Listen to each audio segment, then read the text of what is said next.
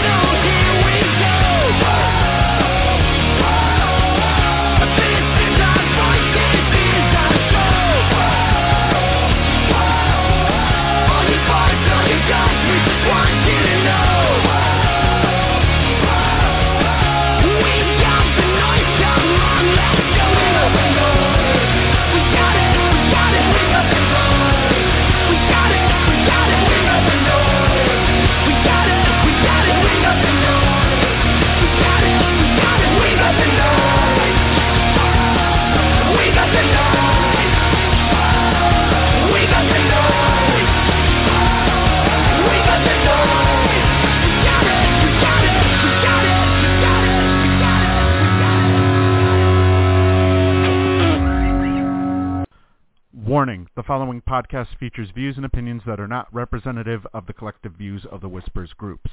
Some of these views may not be suitable for children. Accordingly, the producers and hosts of the Missy AE podcast must insist that no one attempt to take anything that is being said as representative of the views of any of the Whispers groups. Hello, everybody, and welcome back to another edition of the Missy AE podcast. Tonight, we bring to you Sports Whispers Weekly, where we will talk nothing but sports. Well, mostly nothing but sports, I should say. We have just come off of the Survivor finale, so for any Survivor fans, we did the finale podcast this past Thursday night. If you haven't had the chance to do so yet, go and listen to it because there was quite a bit of information talked about, as well as maybe some teases for next season as well. We also will be getting the Big Brother podcast sometime in July. So Big Brother fans who also listen to the Missy AE podcast, be on the lookout for that, because that will be coming down the pipeline moving forward. And also we have a special interview. Well, I'm not sure yet if it's going to be an interview, but it'll be a special podcast that Jim actually announced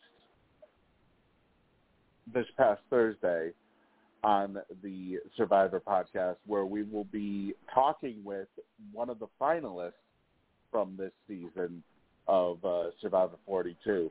But that's all coming up in the future. Right now, I have Lou with me, and Lou, we have a lot of stuff on the agenda. We got a preview of potential NBA Finals. There's a whole bunch of stuff. There's a whole bunch of turmoil going on in Brooklyn. Dan Snyder maybe on his way out of Washington, and plus we got a preview, or not preview, but look at where the Stanley Cup playoffs stand right now. So why don't we start with that, Lou? Because the Stanley Cup playoffs, it looks like we are headed towards the conference finals, and yes, you remember this one thing that you said, where you said that there's no way that Tampa Bay would be able to three-peat? I'm eating my hat right now. It sure looks like they're on their way towards a three-peat, dispatching Florida like it was nothing. I couldn't even believe that myself. My goodness. Now, they swept Florida in 4 straight games, 4-1, 2-1, 5-1, and then they shut them out in the final game of the series. And keep in mind, this was a Florida Panthers team who I believe was number 1 in the Eastern Conference in terms of record. So they were. I believe they were. Yes. So, you know, it really looks like right now that, you know, I guess it doesn't matter where you fall in terms of the standings, because it doesn't. I mean, Tampa Bay had a first-round matchup against Toronto, which they ended up beating in 7 games, only because Toronto has a history of choking like they do. Right. And like I said, either last week or the week before, there's a rumor going around that they are about to fire their general manager as well as their head coach. Yes. So a lot of reconstruction about to take place in Toronto. Florida, though, and here's the thing with Florida, they had Joe Thornton, who this may have been his last potential hope of maybe contending for a Stanley Cup. Though it hasn't been officially announced that it's not known if he's going to come back or not. He's still debating that. I mean, he is 42, so I mean, maybe potentially he could play for another year, but I mean, these are pretty career lows that he put up this year. Only 34 games, 5 goals, 5 assists. So, you know, it's not like he's really as much of an effective player as he used to be at this point. But if this is the end for Jumbo Joe, I mean, wow. You know, talk about a career. 430 goals, 1,109 assists in 1,714 regular season games. And plus, not to mention the playoffs. Believe it or not, he only played in 1 game this entire playoff run. Yeah. Otherwise, he was a scratch for basically all of the other games that they ended up playing. But in 187 games played in the playoffs, he has 32 goals and 102 career assists. So it's a shame too that the Stanley Cup has eluded him because, I mean, he has basically everything else. He's a 5-time gold medalist. I mean, he's a multiple-time All-Star. You know, he won the Art Ross Trophy. He won the Art Ross Trophy back in 2006, and he won the Hart Memorial Trophy back in 2006 as well. He's been a member of the first and second All-Star teams. It really seems like the only thing that has eluded him is the Stanley Cup. And granted, many would say he kind of wasted his career with San Jose when he could have been elsewhere. I mean, San Jose, you know, they basically the closest they even came to a Stanley Cup win was back in 2015-2016, which I think was actually his last elite year, where he was putting up elite numbers. And then it just started going downhill from there. Right. But apart from that, though, you know, Florida, I think a lot of people are kind of surprised. Well, it just goes to show you that winning the President's Trophy doesn't mean a thing. Exactly. And, you know, I'm kind of thinking that I mean, there has to be a President's Trophy curse, doesn't there? There is a curse now. It has now been declared. There's only been 3 in the last 21 years where the team that has won the President's Trophy has gone all the way to win the Stanley Cup. Not a very good track record, if you ask me. Yeah, exactly. I mean, you know, going one win every 7 years at that pace. So, right. And you know, Florida is just that next group of losers. But I mean, Tampa. If you're facing Tampa Bay, though, you know, it's kind of hard with the talent that they have and the goaltending, especially that they have. You know, it's. I could have. I pretty much said right from the start of the season that Tampa Bay, granted they weren't playing at their level at the start of the year, but I mean Tampa Bay, they go through the year not losing any of those stars from their last 2 years that they've won the Cup. And you know, it's and here's another thing too. They actually swept Florida, I believe, without Braden Point. Yeah. So, I mean, that's pretty significant. If you can sweep a number 1 seed without having your best or one of your best players. And we have to go to the Rangers.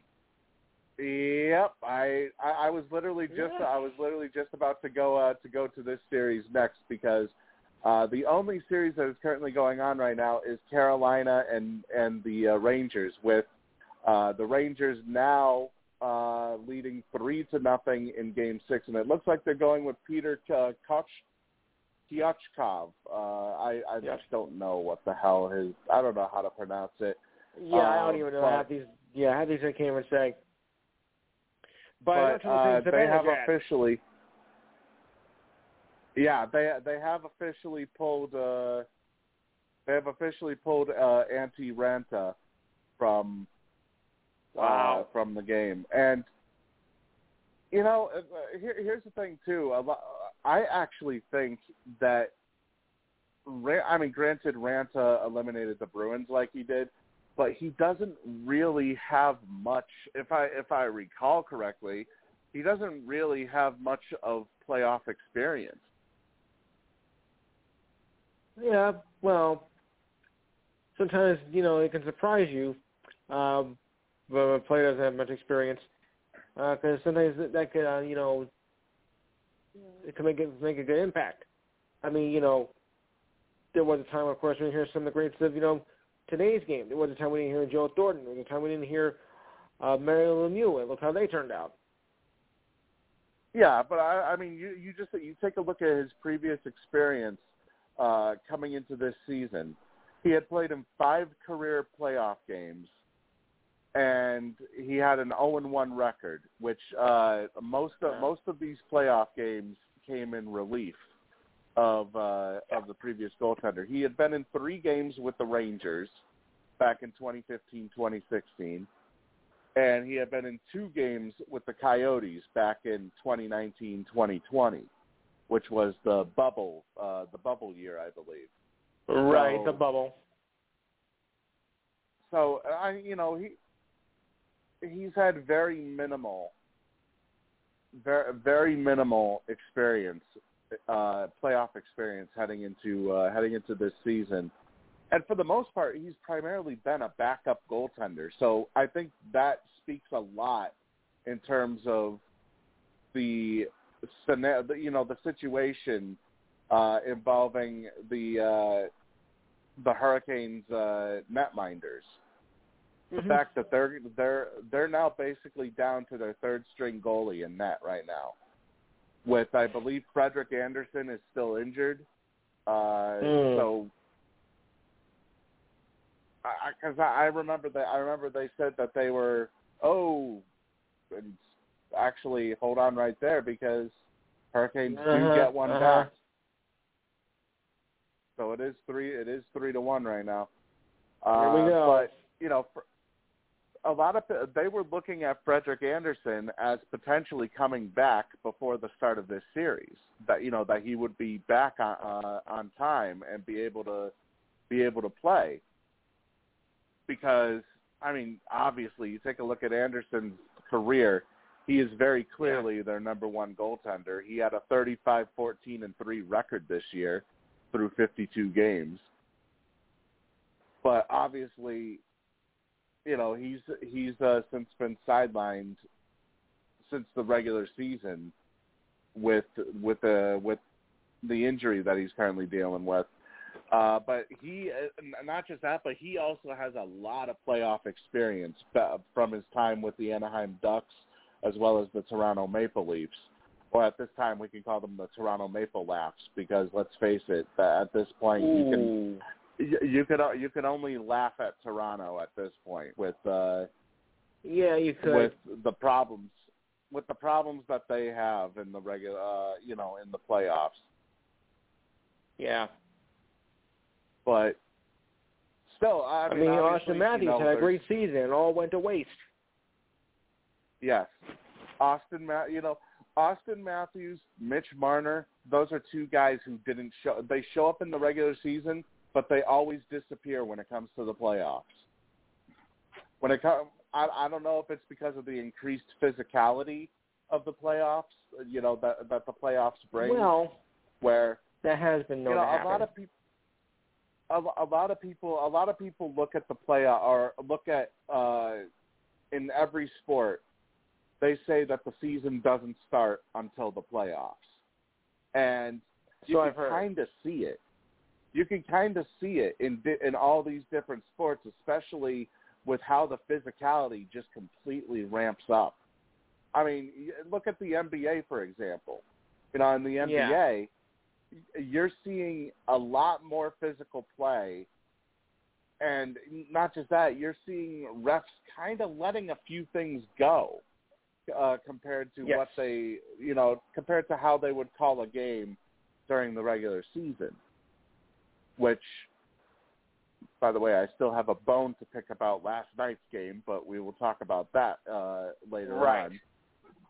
And one specific call that was called. Yes, call me a bitter Celtics fan, but let's face it, and you probably know which call. You probably know which call I'm talking about. That was absolute bullshit. The Jason Tatum layup that they called a charge. But anyways, back to this series though. The Rangers, they've had to pretty much fight back this entire series. They started off going down 2-0 in the series, with an overtime loss 2-1, followed by a 2-0 shutout. Then they bounced back with consecutive 3 and 4 goal games in games 3 and 4. Right.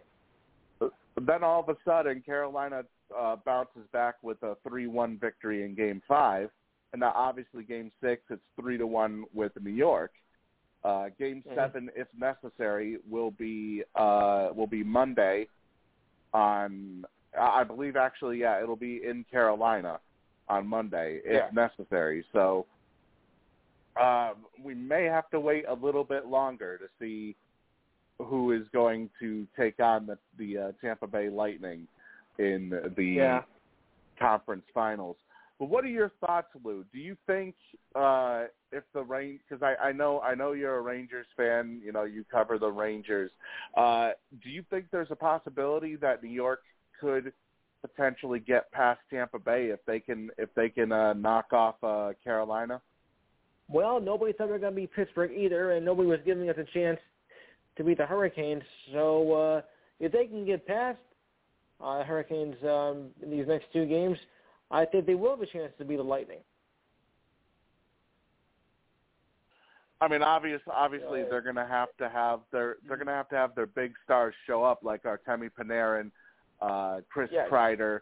They're going to have all their big stars show up, Zibanejad. and Igor, Zibanejad, Capo Caco, Alexis Lafreniere, and Igor Shesterkin is also probably going to have to stand on his head in order to.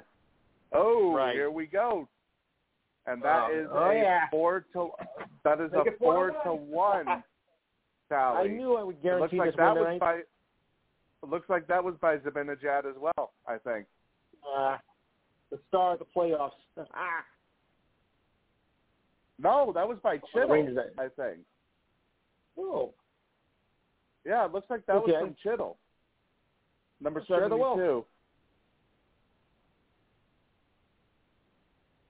Now that right there, I mean, it's clear as day. The fact that he's able to do that on a backhand, it shows you just exactly. Oh, and he went top shelf on that too. It just shows you the complete difference. The complete difference between a starting netminder and a backup netminder. Especially, so much for your goaltending change. Well, not to mention he's come. Their backup is coming in cold. It's not like he went through warm-ups, but he's had to sit on the bench for a period and a half. So he's technically coming in cold. It's kind of like the equivalent of a pitcher coming in the middle of an inning, what they call a dirty inning. Right. So. Well, I always call that relief pitching.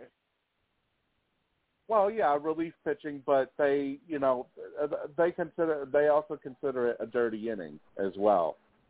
Dirty. Yeah. Okay. Well, because if there's men on base, if there's men on base and they're going to have to. It's not like they're coming on with one out and nobody on. If they're coming on with men on base, now they're entering a pressure situation. And that's kind of the same thing here with Carolina and Pyotr Kochetkov is the fact that he's entering the opportunity to bring Carolina to the Eastern Conference Finals, and right now, I mean, it's I just look at so many angles of that replay, and I'm wondering how the hell he was able to get that in on a backhand, no less. You're just as good as mine. I am stunned. But what I'm more stunned about, actually, is the fact that the Edmonton Oilers are actually headed back to the Western Conference Final. Yeah. It looked like it was going to be a horrible horrible series after Game 1 when they lost 9-6 in the 6 against Calgary. But then Edmonton took the next 4 games in a gentleman's sweep, you could call it, with a 5-3 victory, a 4-1 victory, a 5-3 victory again, and a 5-4 victory in overtime to knock out the Calgary Flames. And now they're set to match up against the Colorado Avalanche. Good luck with that one. Who beat the St. Louis Blues 4-2. Although I don't know if you saw the game on Wednesday or Thursday, but that turned out to be a battle. I think the best game I've seen all month. With St. Louis winning 5-4 in overtime. Yeah, despite the fact that McKinnon scored a hat trick. Yeah, I didn't get the chance to see it, unfortunately, because I did. I had Celtics on the mind. That, and also I had not just Celtics, but I also had the Survivor finale that I was watching too at the same time. I had two different screens on. I had 2 different screens on with two different things airing. But I will put an asterisk next to this series though, because the St. Louis Blues, they had to play most of this series without Jordan Binnington, their starting goaltender. Yes. Which may explain why there was no defense in the series. Exactly. After he collided with Nazem Kadri in Game 3, and even if St. Louis advanced, according to The Athletic, Jordan Binnington was expected to be sidelined for weeks. So basically, his injury would have essentially knocked him out of the playoffs entirely. And it actually caused a lot of firing between both teams. Colorado's head coach Jared Bednar, he thought the play was legal, as both Kadri and Calle Rosen were chasing the puck. So basically what happened was Kadri pushed Rosen, and Rosen collided with Binnington, which caused the injury, and Binnington went right into the goalpost, basically. However, Swinning head coach Craig Berube disagreed with it, and basically what he said was, look at Kadri's reputation. He basically just said, look at Kadri's reputation. That's all I got to say. And he kind of has a point. You know, Kadri is known for being a. Oh, we do have a bit of a scuffle in front of Shesterkin here. We got a bit of a brouhaha. Yeah. But, Nazem Kadri does have a history with suspensions during playoff time. Yeah. So I guess we could say it's not really much of a shock that he lived up to his reputation here. Correct. Yeah, I guess the question I got for you, Lou, is, do you think if Binnington was able to play the rest of the series? I mean, obviously Colorado, they beat St. Louis 5-2 after Binnington was taken out. If Binnington did not get injured and was able to play the entire rest of the series, do you think Colorado still advances, or do you think St. Louis advances? I don't think it would make a difference, but I think maybe the Blues would have made. Well, wait, how many games that series went? 6. It went 6. No, I think it would. I think it would have stayed the same regardless. The Avalanche was very strong this year. The Blues gave it a fight, but I don't think they would have had enough. I think it would have not mattered either way. Now, if McKinnon was off his game, that would be a different story. Yeah.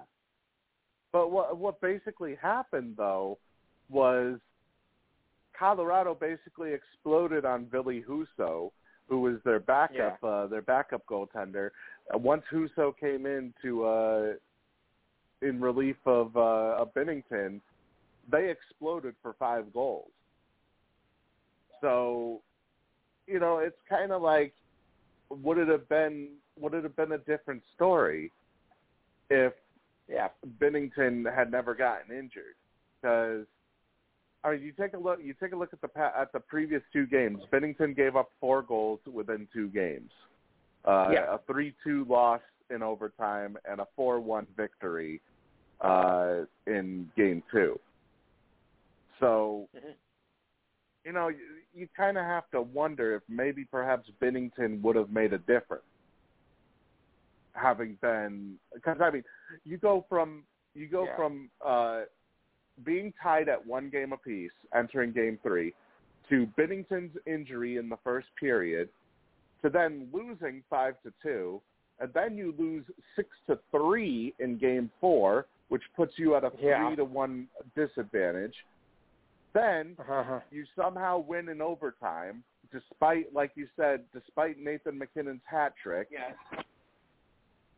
And then Colorado puts you away in Game 6 last night, 3-2. Right. I'm kind of thinking, Lou, that had Binnington still been in the game and, had never gotten injured, Games 3 and 4 may have been different, at least goal-wise. Maybe at least St. Louis would have had a bit more of a chance compared to Billy Huso being in that. Right. But now we have Colorado taking on Edmonton. This is, I believe, Connor McDavid's first trip back to the conference finals, I think, in quite a few years. Is this finally the year that McDavid lives up to, everybody calling him Connor McJesus for a reason, the fact that he was supposed to be the next billing of Wayne Gretzky? Is this the year that he finally lives up to that and he brings a Stanley Cup back to Edmonton? Not the Avalanche anything to say about in this series. Look, it took Raymond Dork 21 years to get a ring and a cup, so true. True. Yeah. And with Colorado of all teams as well. So of course. Now, where were you that night when that happened? I remember where I was. Oh, that was all the way back in 2000, I think? Was it 2000 that or was 2001? Back in 2001. I forget where I was back then. I remember where I was. But regardless, though, Game 1 of that series will start this upcoming Tuesday, May 31st. So we will get our answer, or we will at least look and see what that answer could be. Although, the Avalanche are 8-2, while Edmonton is 8-4 in these playoffs. And Carolina cuts the deficit to 2 goals on here we go. Quite the swipe by Vincent Trocheck, former Florida Panther there. On his knees, of all things. Or no, actually, I think he was on his stomach. I don't think he was on his knees. Oh, okay. He was doing it as he was falling. All right. Yeah. Nice. It went, it deflected. It deflected right off of 55. You can't do that. No, that's a good goal. That's a good goal, but it's just unfortunate. It's unfortunate for Shesterkin that it deflected right off of the defender in front of him. That's how it went in, because otherwise, the way Trocheck shot it, it didn't look like it didn't look like the trajectory was heading towards the net. Yeah. So anyways, obviously, like I said, a potential Game 7 in this series will be slated for Monday, while Tuesday we will start the Western Conference Finals between the Edmonton Oilers and the Colorado Avalanche. That is set for 8 o'clock Eastern.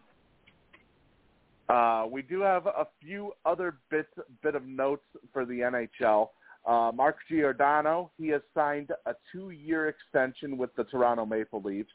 It is set to be for the minimum, so $800,000 per year, which is kind of surprising for Giordano considering his veteran status. He had 10 assists and 12 points, along with 41 blocked shots and 29 hits in 20 games with Toronto after he was acquired. He also had 2 assists as well as 12 blocked shots in 7 playoff games for the Maple Leafs this year. It looks like he's taking a discount in order for him to stay with his hometown Maple Leafs. So it is kind of surprising, but it looks like maybe perhaps this is where he will end his career in these final 2 seasons with the Maple Leafs moving forward. But we will see when it comes to that. Dmitry Zavgorodny has been placed on unconditional waivers by the Calgary Flames. He ended up splitting the season this year between the AHL and the KHL, so obviously wasn't able to crack the Calgary Flames roster. So pretty much just a minor transaction going on here. Brad Marchand, he has undergone successful hip arthroscopy and labral repair as well on both hips. So he will need about a minimum of 6 months to recover. So the Boston Bruin forward will not be ready for the start of next season. This year for the Boston Bruins, he accounted for 32 goals and 80 points in 70 games played. So a huge loss for the Boston Bruins, who may also be without Patrice Bergeron this year, as either he may move on or he might retire.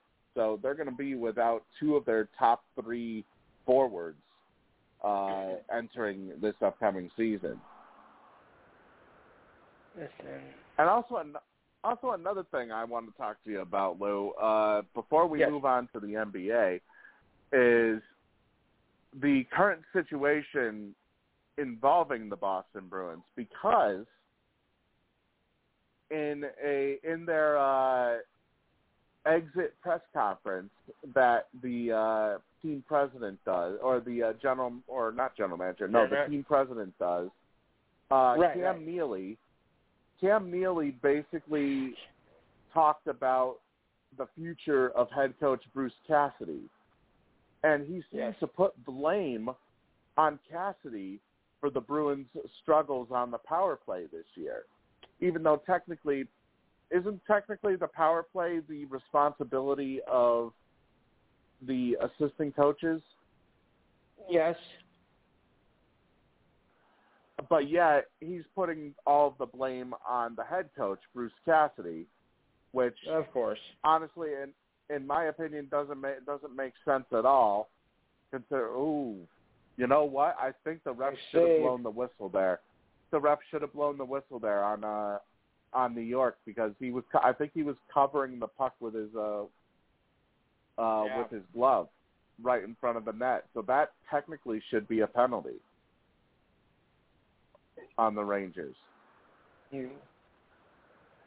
But you know, this whole thing with the Bruins, I mean, just a few seasons ago, Bruce Cassidy was the winner of the Jack Adams Award, which, for fans who don't know, that goes to the best coach in the entire league. Yes. And every season that he's been the coach of the Boston Bruins, he's made it to the playoffs. Granted, he has a 36-37 record with the Bruins in the playoffs. He did lead them to a Stanley Cup final appearance before losing to St. Louis in 7 games. I mean, regular season, he has a 245 and 108, a 245, 108, and 46 record in 6 seasons with the Boston Bruins.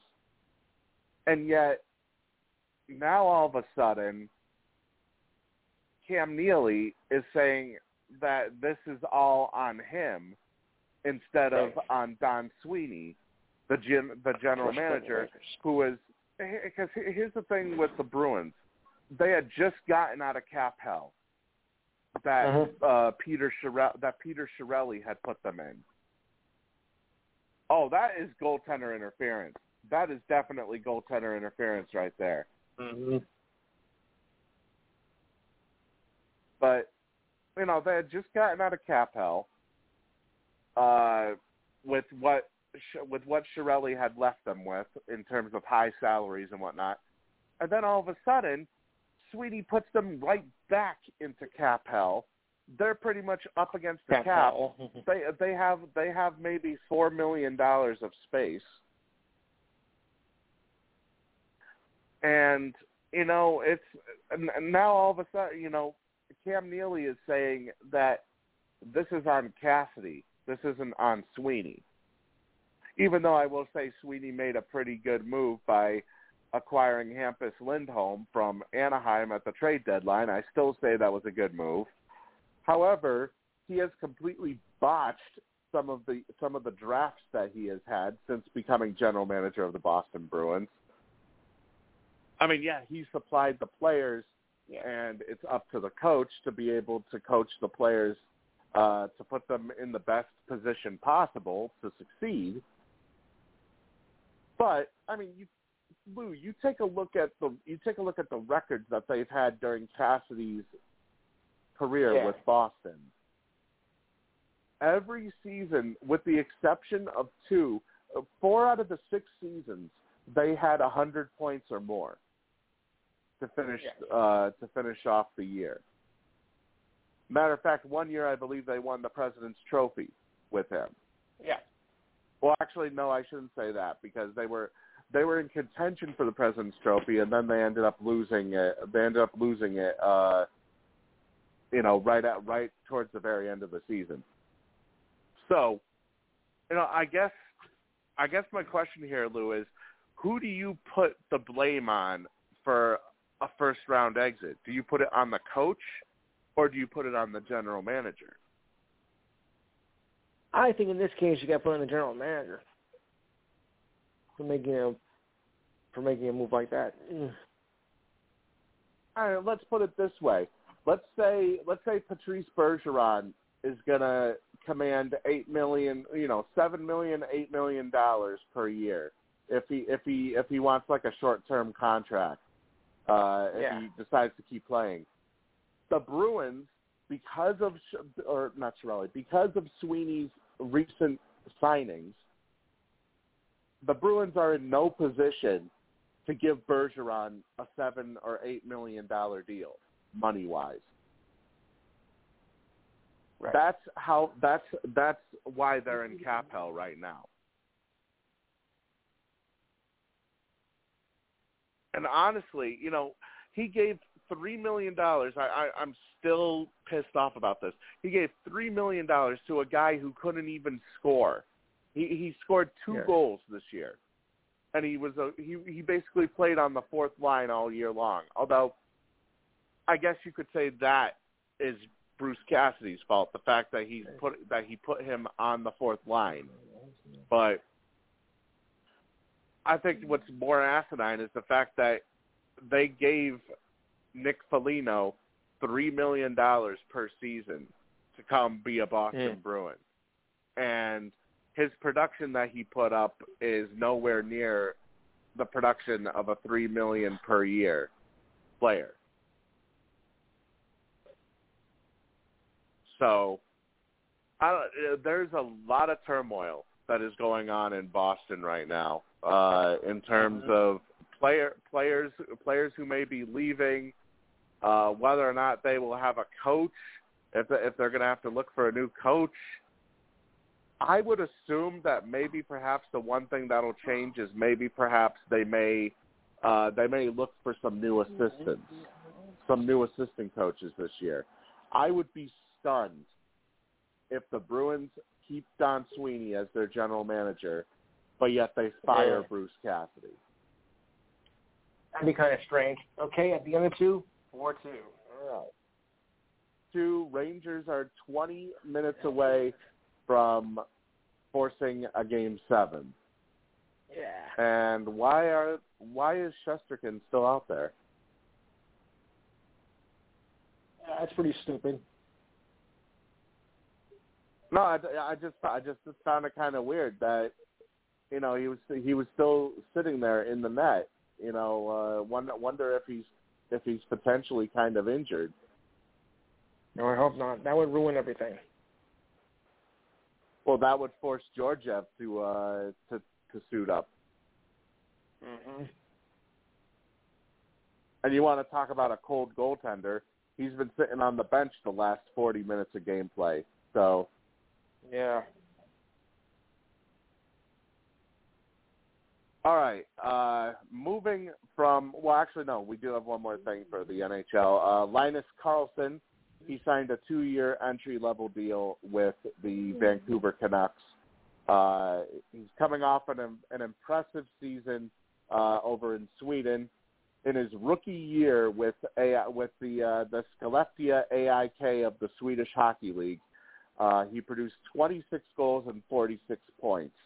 And he was also named the SHL Rookie of the Year. So this officially means with him signing an entry-level deal, he will get the opportunity to go to Canucks training camp, maybe potentially make the team, and we will see what comes from that.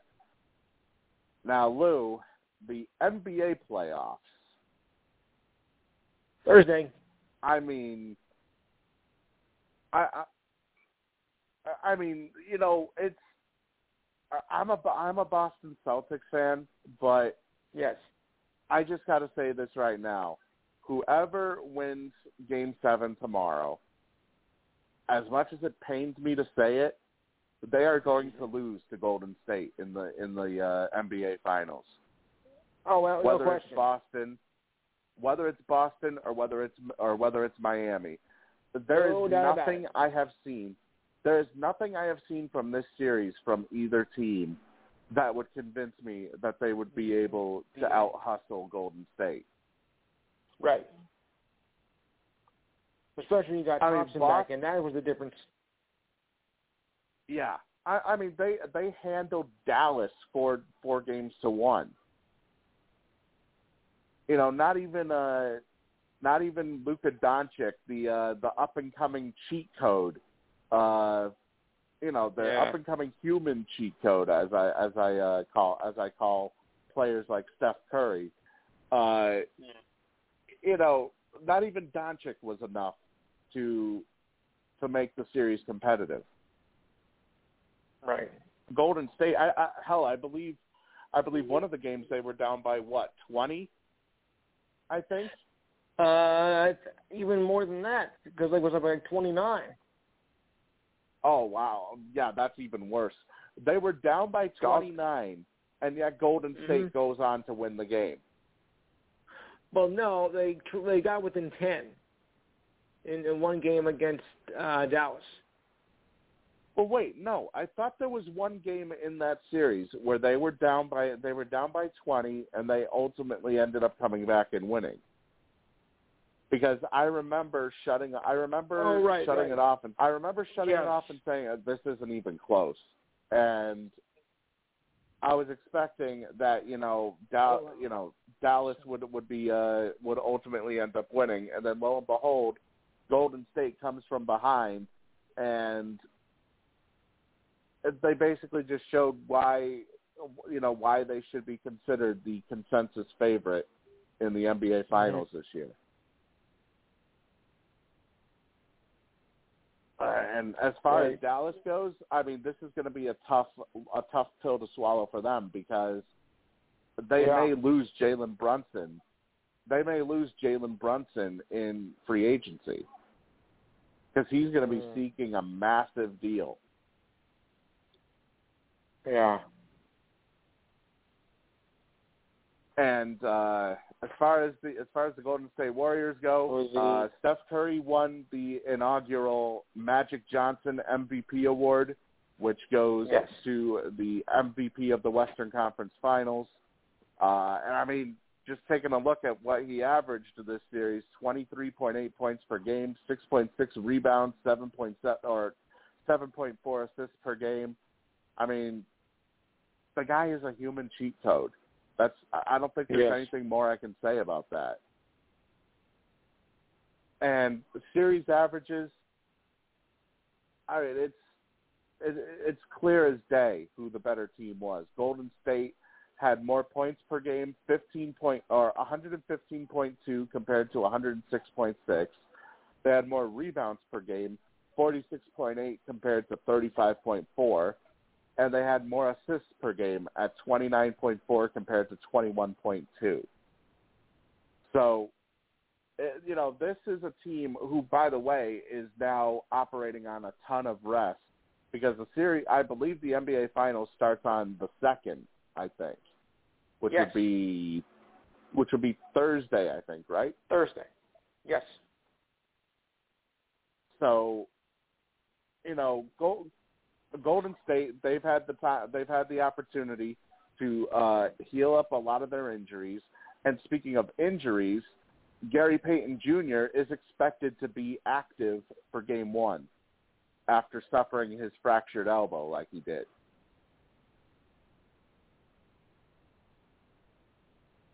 Now, over in the Miami-Boston series, I think this is, you know, even though it's tied 3 games apiece, neither of these 3 games were ever really close, though, until the very last few minutes. I mean, Miami took Game 1, which honestly I will say Game 1 wasn't even close, 118 to 107. Then Boston stormed back, and they blew out Miami in Game 2, 127 to 102. Game 3, Miami took a 2-1 lead with a 109-103 victory in Boston. Game 4, Boston blew them out 102 to 82. Then Boston goes to Miami. Somehow defense, you know, the defense has been a huge part of this series on both clubs, actually. Boston ended up holding Miami to, I believe it was 15 first quarter points? Something like that, yes. I mean, hell, within the first 8 minutes of the game, Miami only had 1 point. 1 point. That was like one of the worst quarters I've ever seen in the history of basketball. Yeah. It's like none of their shots could fall, period. No. At all. So Boston, well, what the hell are we watching here? Well, it's a 3-point contest. That's what the game. It's what Jim said last week. It's become a 3-point contest. Yeah, I know, but you never expected it to be that bad. You know, as they say, you live by the 3, you die by the 3. Boston, they took Whether it's in pro or college. They took Game 5. True, yeah, either way. But Boston took Game 5, 93 to 80. Game 6, which was last night, became the referee show, where pretty much it seemed like there were calls being called left and right. Max Strus fouled out of the game. There was another Miami player, Kyle Lowry, he fouled out of the game. There was also Jaylen Brown. He ended up fouling out of the game for Boston. I mean, the game really became a referee show, essentially, right. with Zach Zarba being the head and they're official. going to watch. I would expect that from a Scott Foster game. I would not expect that from a Zach Zarba game. But now it almost appears like Zach Zarba has become – and let's get this straight. I'm not just speaking because he made horrible calls against Boston. He's been like this all playoff long. He did it to Phoenix. He did it to Dallas when they were in Utah, when they were playing Utah. He's done it multiple times this playoff run, during this playoff year as a whole. And he did it again last night, where one of the calls was Jason Tatum went for a layup, did not come in any, like, he did not make any sort of motion, any sort of pushing motion whatsoever. Mm-hmm. Barely made contact with the Miami defender, and right as the ball went in, they called a charging call on Jason Tatum. Even though it's clear that it wasn't a charge. And they said there were some people who said that may have been the worst officiated call of the entire playoffs. I wouldn't doubt it. But I will say this: that does not, that is not the excuse for why Boston lost. Boston lost because they could not shoot worth a shit last night. And Tatum and Brown, if you're the stars if you're the star of a basketball team, you're not making one shot attempt in the fourth quarter. You have to make more than one shot attempt. I mean, give me a break. Yeah. How can you expect to advance to the NBA Finals and potentially win the Larry O'Brien Trophy if your stars are just going to completely disappear in the fourth quarter? And also Al Horford waiting until the fourth quarter to finally get on the score sheet. I mean, the Celtics basically did themselves no favors whatsoever last night. And turnovers were turnovers were both even. Both teams had, I think it was 17 turnovers, both. And fouls, surprisingly, the game ended with an equal amount of fouls on both sides. So the referees did their job. They got the NBA a Game 7 that they so desperately wanted. Now, what I found interesting though, Lou, is that as soon as the game ended, Game 7's money line came out, and it was Boston by 140 in Miami. Right. In Miami, and Vegas still believes that Boston, they're giving Boston a -2.5 to win the game, and a -140 on the money line. It's kind of stunning, if you ask me. Maybe they're banking on the fact that Boston has never lost consecutive games at all this entire postseason, and maybe they're figuring that it's not going to happen again. But actually, I'm slightly wrong. They're -145 on the money line, and Miami is +120. Miami is +120. Celtics are 2.5-point favorites for tomorrow night, which starts at 8:30. But let's be realistic; it'll start at 8:45 because the scheduled start time is never the actual start time. Well, you have to factor in the pregame. Yeah, but I mean, when they say tip-off is at 8:30. You expect the tip-off to be at 8:30, not at 8:45 or 8:49. Not much on network TV, it's not. I mean, it's... Anyways, the over and under for tomorrow's game is set at 198.5 points, which... It's pretty high. Considering how this series has gone, I mean, technically, I guess they could potentially go over that. I mean, I get it all depends on how the defense is for both clubs and whether or not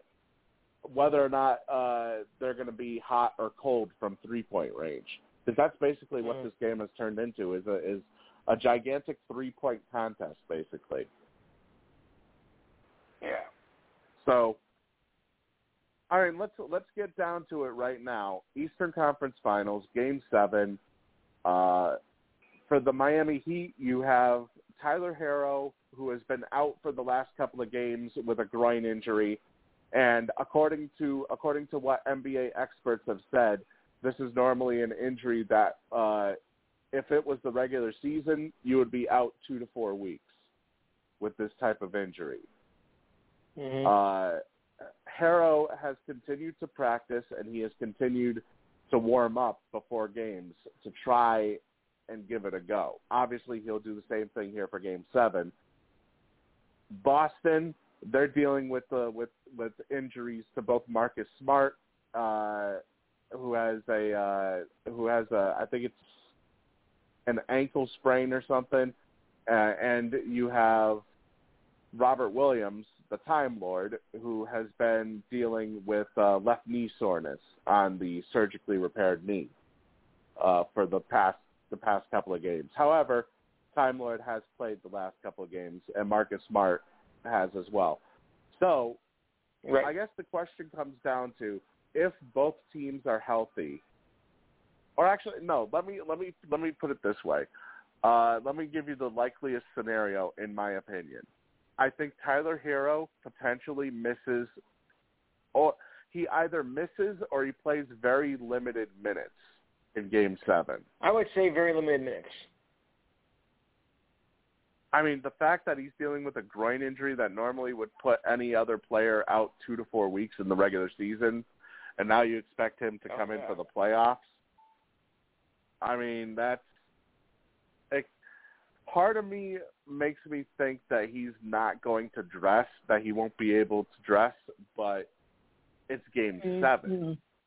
So, the question is, do you potentially risk re-aggravating that injury even further in order to potentially advance to the NBA Finals?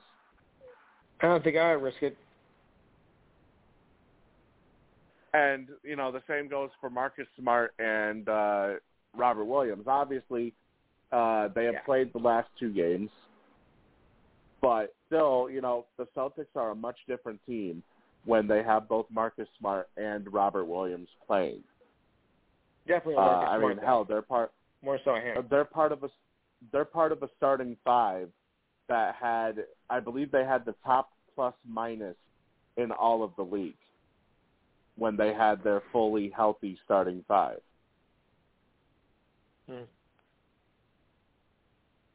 So bottom line, Lou, Game 7 tomorrow night, who do you have meeting Golden State in the NBA Finals?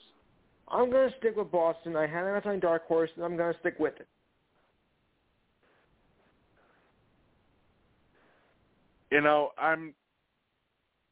I'm obviously going for Boston because I'm a Boston fan. I've been born and raised all Boston sports. I'm gonna go with Boston, but I would not be surprised at all if Miami has. And I said this last night in Sports Whispers, if Tyler Herro becomes magically healed from his groin injury and ends up coming back for Game 7 and putting up a monster game, and Miami ends up advancing. I've seen this story before. I know how it goes. Right. We've all been there, haven't we? Hell, it happened a couple of years ago. Granted, this was LeBron James with the Miami Heat when he put up 40-some-odd points to eliminate the Boston – or to force the Tyler Game Herro 7. is no LeBron James. No, obviously not. And, it's sort of – what I'm saying is it's sort of following the same storyline where their star player has a 40-plus night game or a 40-plus game in Game 5, in Game 6 to force a Game 7. And just like what happened that season, the Boston Celtics ended up blowing a 3-2 lead and losing in 7 games. And I hope I'm wrong. I hope Boston can eliminate the Heat tomorrow night, but I have a bad feeling. I have a bad feeling that I have seen this story before, and I know exactly what's going to happen. I just have that bad feeling. If Boston can limit the turnovers, because the turnovers were absolutely horrific again last night, if they can limit the turnovers, I think they have a shot at advancing to the NBA Finals. Yeah. They're going to need to limit the turnovers. Tatum and Brown are both going to have to show up and not have one show up and then the other one doesn't. Both of them have to show up. You need to have Robert. I understand Robert Williams was somewhat limited because of his knee, but you need to keep him involved out there. Yes. And for the love of God, and here's the thing that pisses me off the most is Game 6. It was a lights-out performance by Derek White off of the bench. Oh, no question. 22 points. He was shooting, I think he shot 4 for 7 from 3. You're never going to see him shoot that good ever again from three-point range in a single game. At least this playoff run, you're not. So, in my mind, I saw that as a completely wasted opportunity. And I hope to God that they can bounce back and win Game 7. Because if not, that collapse in Game 6 where they had the game in their hands and Miami snatched it away from them. If they lose Game 7, I think there's definitely going to be a lot of smoke around the Boston Celtics to where people are going to be to where the media is going to be asking, can this team ever get over the hump? Can they ever make it to an NBA final with this core? Right. Tomorrow night is their opportunity to finally get over that hump. And this is the closest that they've been since Jaylen Brown and Jason Tatum have been a duo.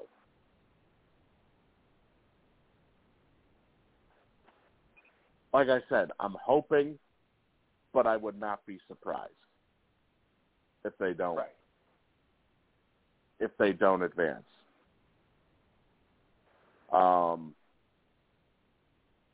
Also, not just, or you know what? Let's go into a potential NBA Finals preview here. The Boston Celtics and the Miami Heat. Let's say Boston wins and advances. Do you think Boston has a shot? No. That lineup is too powerful since Thompson's back. Yeah, although Boston did split the season series with Golden State this season, 1 game apiece, and the Boston win was a blowout. However, put an asterisk next to that. That was with an injured Stephen Curry. Yes. So, I think maybe Boston. I think the one thing I would say about Boston in a potential matchup with Golden State is, I think their switching style of defense would make. Oh, that is a high stick, no doubt. That is a high stick again by Carolina there to Kreider. That is no doubt about it. I would say the one thing is maybe perhaps Boston's defense would provide the most trouble for Golden State potentially. The way they switch their defenses during a game. However, I do think that Golden State, it just seems to me like Golden State has more depth. They have a better bench. And unless Boston is able to replicate what they did to Kyrie Irving and Kevin Durant, I can't say what they did to Giannis because Giannis still went off. But if they're able to replicate what they did to Irving and Durant, and instead do it to Curry and Thompson, maybe Boston has a shot. Right. However, I am fully expecting that we will see Steph Curry get his fourth ring, I think. Yes. I'm fully expecting that that's probably going to be the result. Now, if Miami makes it, to the NBA Finals, do you think Miami has a shot? No, I say Golden State all the way. Thing with me is Miami, they have enough firepower to potentially engage in a shootout with Golden State. Because literally, I'll say this right now, Miami has been uncharacteristically cold from three-point range this series, with the exception of a couple of games. Usually their three-point shooting isn't as cold as it's been this series.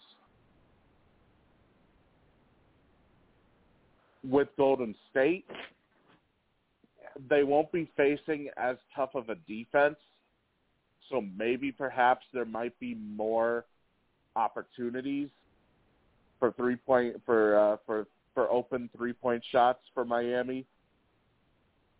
However, I do think Golden State still takes that series regardless. Now, as far as whether either series will go however many games, I couldn't speculate that at all. I would say maybe Golden State in 6 against Boston. I would say Golden State in 5 against Miami. I think Miami could potentially. I think Miami could potentially steal a game. Really? By the way, potentially, yes. If Butler has one of those games where he goes completely lights out, has 47 points and is making ungodly shots from everywhere, then I could see them potentially stealing a game from Golden State. But by the way, Dallas did score. What was that? Yeah, because Dallas did steal a game. Did steal one game, in this round. So it could happen. Yeah, it's possible. I mean, I'm not going to say Golden State in 4 because that would make me sound like a very bitter Boston fan. But honestly, the big thing that if we're going to see a Miami matchup with Golden State, the big thing you need to see is Bam Adebayo needs to be more aggressive. Because Bam, this is a guy who averaged, I think it was like 18 points and 10 rebounds per game during the regular season. As Shannon Sharp put it, there's been games in this playoff run where you haven't seen that you haven't seen Bam Adebayo assert himself like everybody knows that he can. Now, he has done that a couple of games in this series. I mean, he started off the series very, he started off the series asleep, essentially, to where he seemed kind of out of it, so to speak. But if Miami does advance to the NBA Finals, and they're going to, and they're facing off against Golden State. They're going to need Bam Adebayo to be more aggressive, especially against some of Golden State's big men. Otherwise, because let's face it, Butler can't put up these big point games every game. So, I would say they've got a problem. If Adebayo doesn't show up in the NBA Finals, if it's Miami and Golden State, because we know Golden State's going to show up regardless. Yes. One of Curry or Thompson may have an off night, but they have more depth on their bench that will sort of make up for that off night.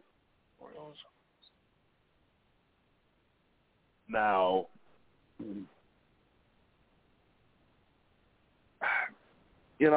like I said, it's very hard to predict. I still do think that Miami could steal a game. Maybe potentially they could steal two, but it's just the way that Miami has played during this playoff run. Here's the thing: they've dealt with everybody deals with injuries, obviously. I think that Philadelphia series completely shifted when Embiid. Yeah. Well, it shifted from the very beginning when Joel Embiid missed the first 2 or 3 games with his injured eye. His injured eye, and he also had a concussion. And also James Harden, didn't even bother to show up for the series. Mm-hmm. But, in Boston, we've seen it happen multiple times where, if Marcus Smart hasn't played or not Grant Williams, Robert Williams hasn't played, Miami has been able to take advantage. With Golden State completely healthy, apart from Gary Payton Jr., who they're going to be getting back. Yeah. I think Miami is going to have a much tougher problem against Golden State than Boston might. Now, that's not saying that Boston's going to win the NBA Finals. I'm not saying that at all. However, I do think that Boston would provide a tougher matchup for Golden State than Miami would. And there's a very likely chance that maybe I'm wrong about that, but that's just from what I have seen out of this series. And wow, there was literally there was no lift on that goal from Artemi Panarin. And that was a 5-on-3, wasn't it? Or was that a regular 5-on-4? That was a 4-on-3. Oh, it was a 4-on-3. Okay, one of the rare 4-on-3 scenarios. Right. So, a 2-minute advantage. Yeah. Okay. So that this pretty much. Honestly, I think you can mark this as a win for New York at this point. I told you it was going to be a guaranteed win, people.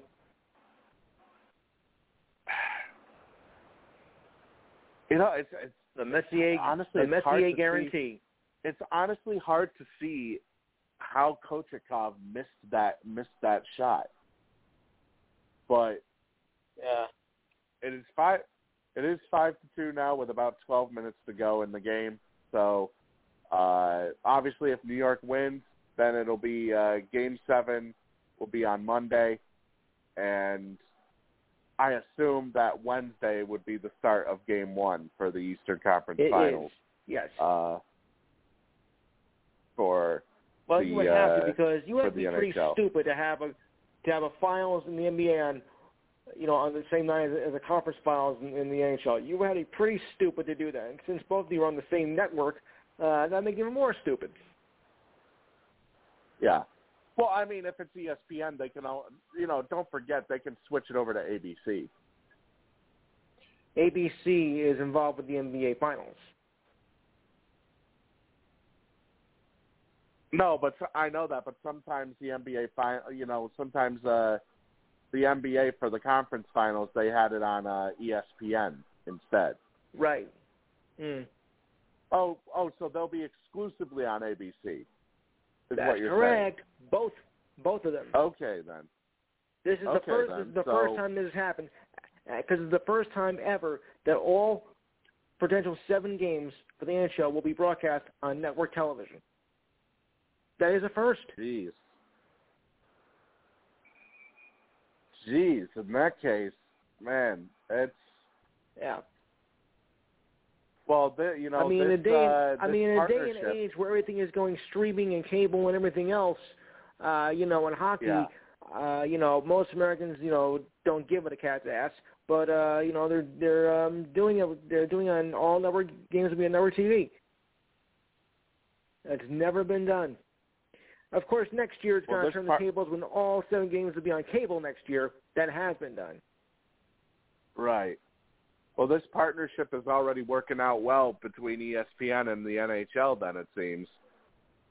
Yeah, but you also forgot TNT's involved in it, too.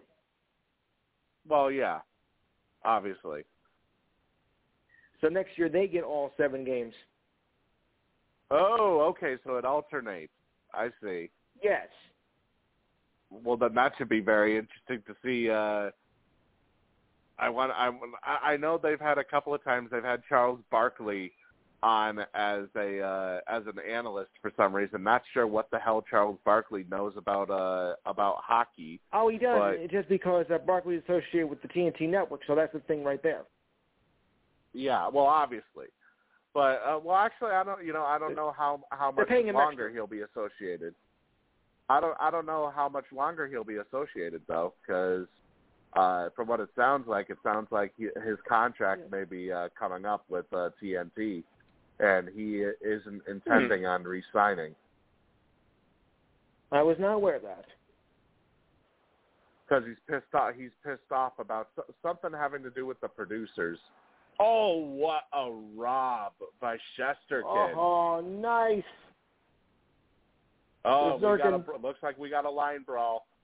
We got a line brawl going on here. I wonder, is that D'Angelo? No, that's Trocheck. That's not D'Angelo. I thought that was D'Angelo at first. Nope, that's Trocheck, and that is also... Wait, who was... Oh, that's Jesper Fast. Okay. That's Jesper Fast. Former Ranger. That's the former New York Ranger. Yeah, former Ranger, exactly. Serves you right. Right when we saw that take place, the first thing I thought of was Tony D'Angelo must be out on the ice again. Oh, even on replay, just looking at that glove save by Shesterkin, that could have. Well, no, it was headed towards the post, I guess. So maybe it wouldn't have gone in, but. That is an outright rob by Shesterkin. And it looks like... Oh, are they all... it looks like they're just roughing penalties. I would give him 5 for fighting. Yeah, no, that wasn't considered a fight technically, I guess. So it's alternating roughing penalties, basically. So 4-on-4 for the next 2 minutes. Yeah. 2 minutes. By the way, a little window here, Golden State. This is their 6th finals appearance in 8 years. I mean, just think about that. 6 finals appearances. And the 2 years that you weren't in the finals was because Klay Thompson was injured. Yes. And, considering, 2 years ago, they're the worst record in the league. Yeah. And then that got them James Wiseman. Yeah. Which reminds me, what do you make of the Lakers' new coach? Oh, Darvin Ham. Yeah, well, I'll tell you this. I'll tell you this much. He is seen around the league as a very respected. He was seen as a very respected assistant coach for the Milwaukee Bucks. Right. So the fact that he finally has gotten this opportunity with the LA Lakers, and also keep in mind he's an NBA champion twice. He was an NBA champion with the Pistons as a player. Oh yeah. And he's an NBA champion. He was an NBA champion last year as the lead assistant coach for the Milwaukee Bucks. Now, right. As far as you mean he was with the way. bad boys, right? Yeah, I'll put it this way: Ham is basically on the level of Ime Udoka in terms of respected. In terms of there's D'Angelo right there, of course. Instigator. Ham is basically on the same. He's on the same level as Ime Udoka was entering last off season before he got hired by Boston. So I think Ham may be able to reach certain Laker players, and maybe perhaps, he's not going to be like Frank Vogel.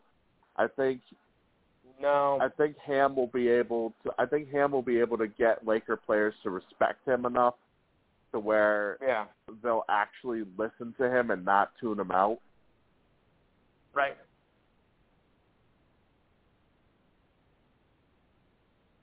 Oh, what is wait? So a tripping call. Oh, okay. They tripping call and they called a TV timeout, I think. So. Yeah, they did. And so it's a tripping call on. It's a tripping call on New York. Well, it's a 4-on-4 coming up, so. Well, yeah, it's a 4-on-4, but they then called a tripping call here. So I think it's more than that. I think it's now a 4-on-3.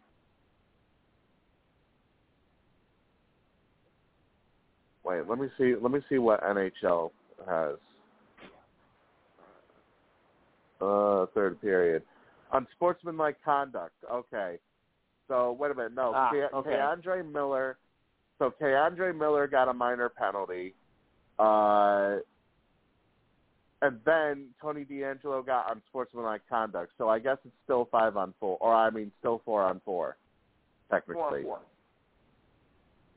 Or maybe it might be 3-on-3 actually.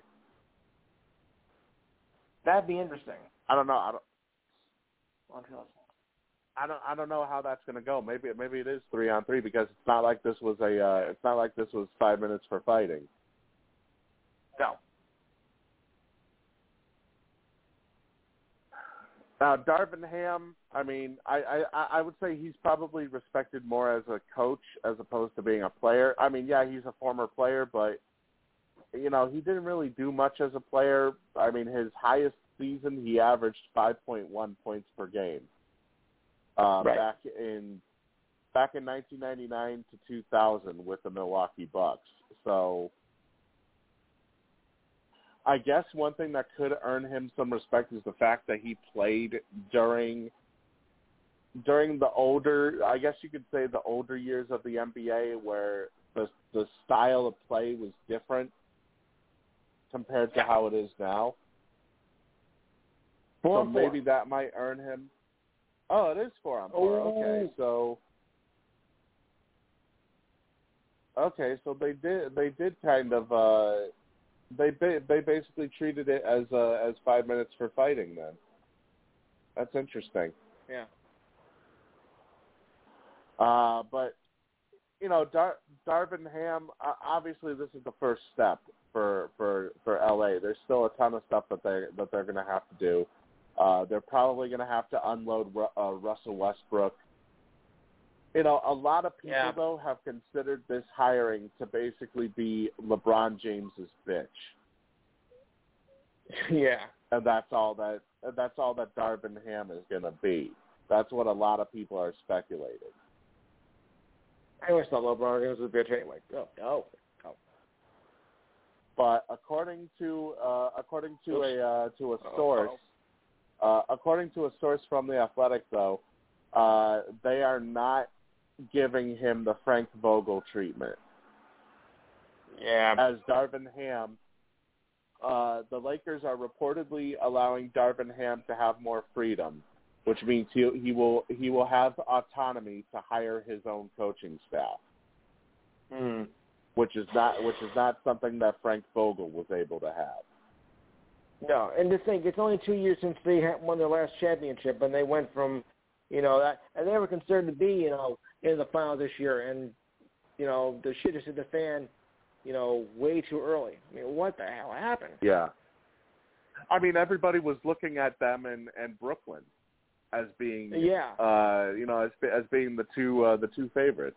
And speaking of Brooklyn, you gotta remember, COVID hit the Nets hard, number one, and then you got the whole thing, Harden leaving, going across the river to Philadelphia, and then what's his name? They didn't play, so I didn't think it was any good. So there was a whole shitload that was being dumped on us anyway. That, but also Joe Harris went down with a foot injury that put him out the entire year. That might have been the one that sank the ship. I mean, that's a key member of your starting rotation, of your starting five that they were without. Now, speaking of the Nets, though, you may have a problem with Kyrie Irving because according to obviously you have a problem already, but apparently a bigger problem though, because according to Christian Winfield of the New York Daily News, it sounds like the Nets are unwilling to give him a long-term extension. And Irving obviously is probably going to opt into his final year of his contract, which is he's making a shit ton of money off of a 1-year option. He would probably command something in the range of 4 years, $185 million, on the free agent market. And basically the only way another team would be able to sign him would be to do a sign-in trade with Brooklyn. However, their decision with Kyrie could have major ramifications when it comes to Kevin Durant. Now, Kevin Durant, if you don't remember, Kevin Durant came to Brooklyn because he wanted to play with Kyrie Irving, and he still does. He still wants to be on the same Irving, team. caused so much controversy, and I can understand why they don't want to get him, because if he's not going to put in the effort and not be there for the full time, I can't say I blame him for not giving you a full a full-term extension. I'm not surprised. Well, of course. It's obviously they have concerns of how seriously he's going to take it, how seriously he's going to take playing. And if he does exercise his player option, by the way, he'll make $36.5 million this upcoming year. But also, and this is gained some traction according to SNY's Ian Begley, the Nets would reportedly be open to moving Kyrie Irving as part of a sign and trade this offseason. So again, no surprise. No surprise.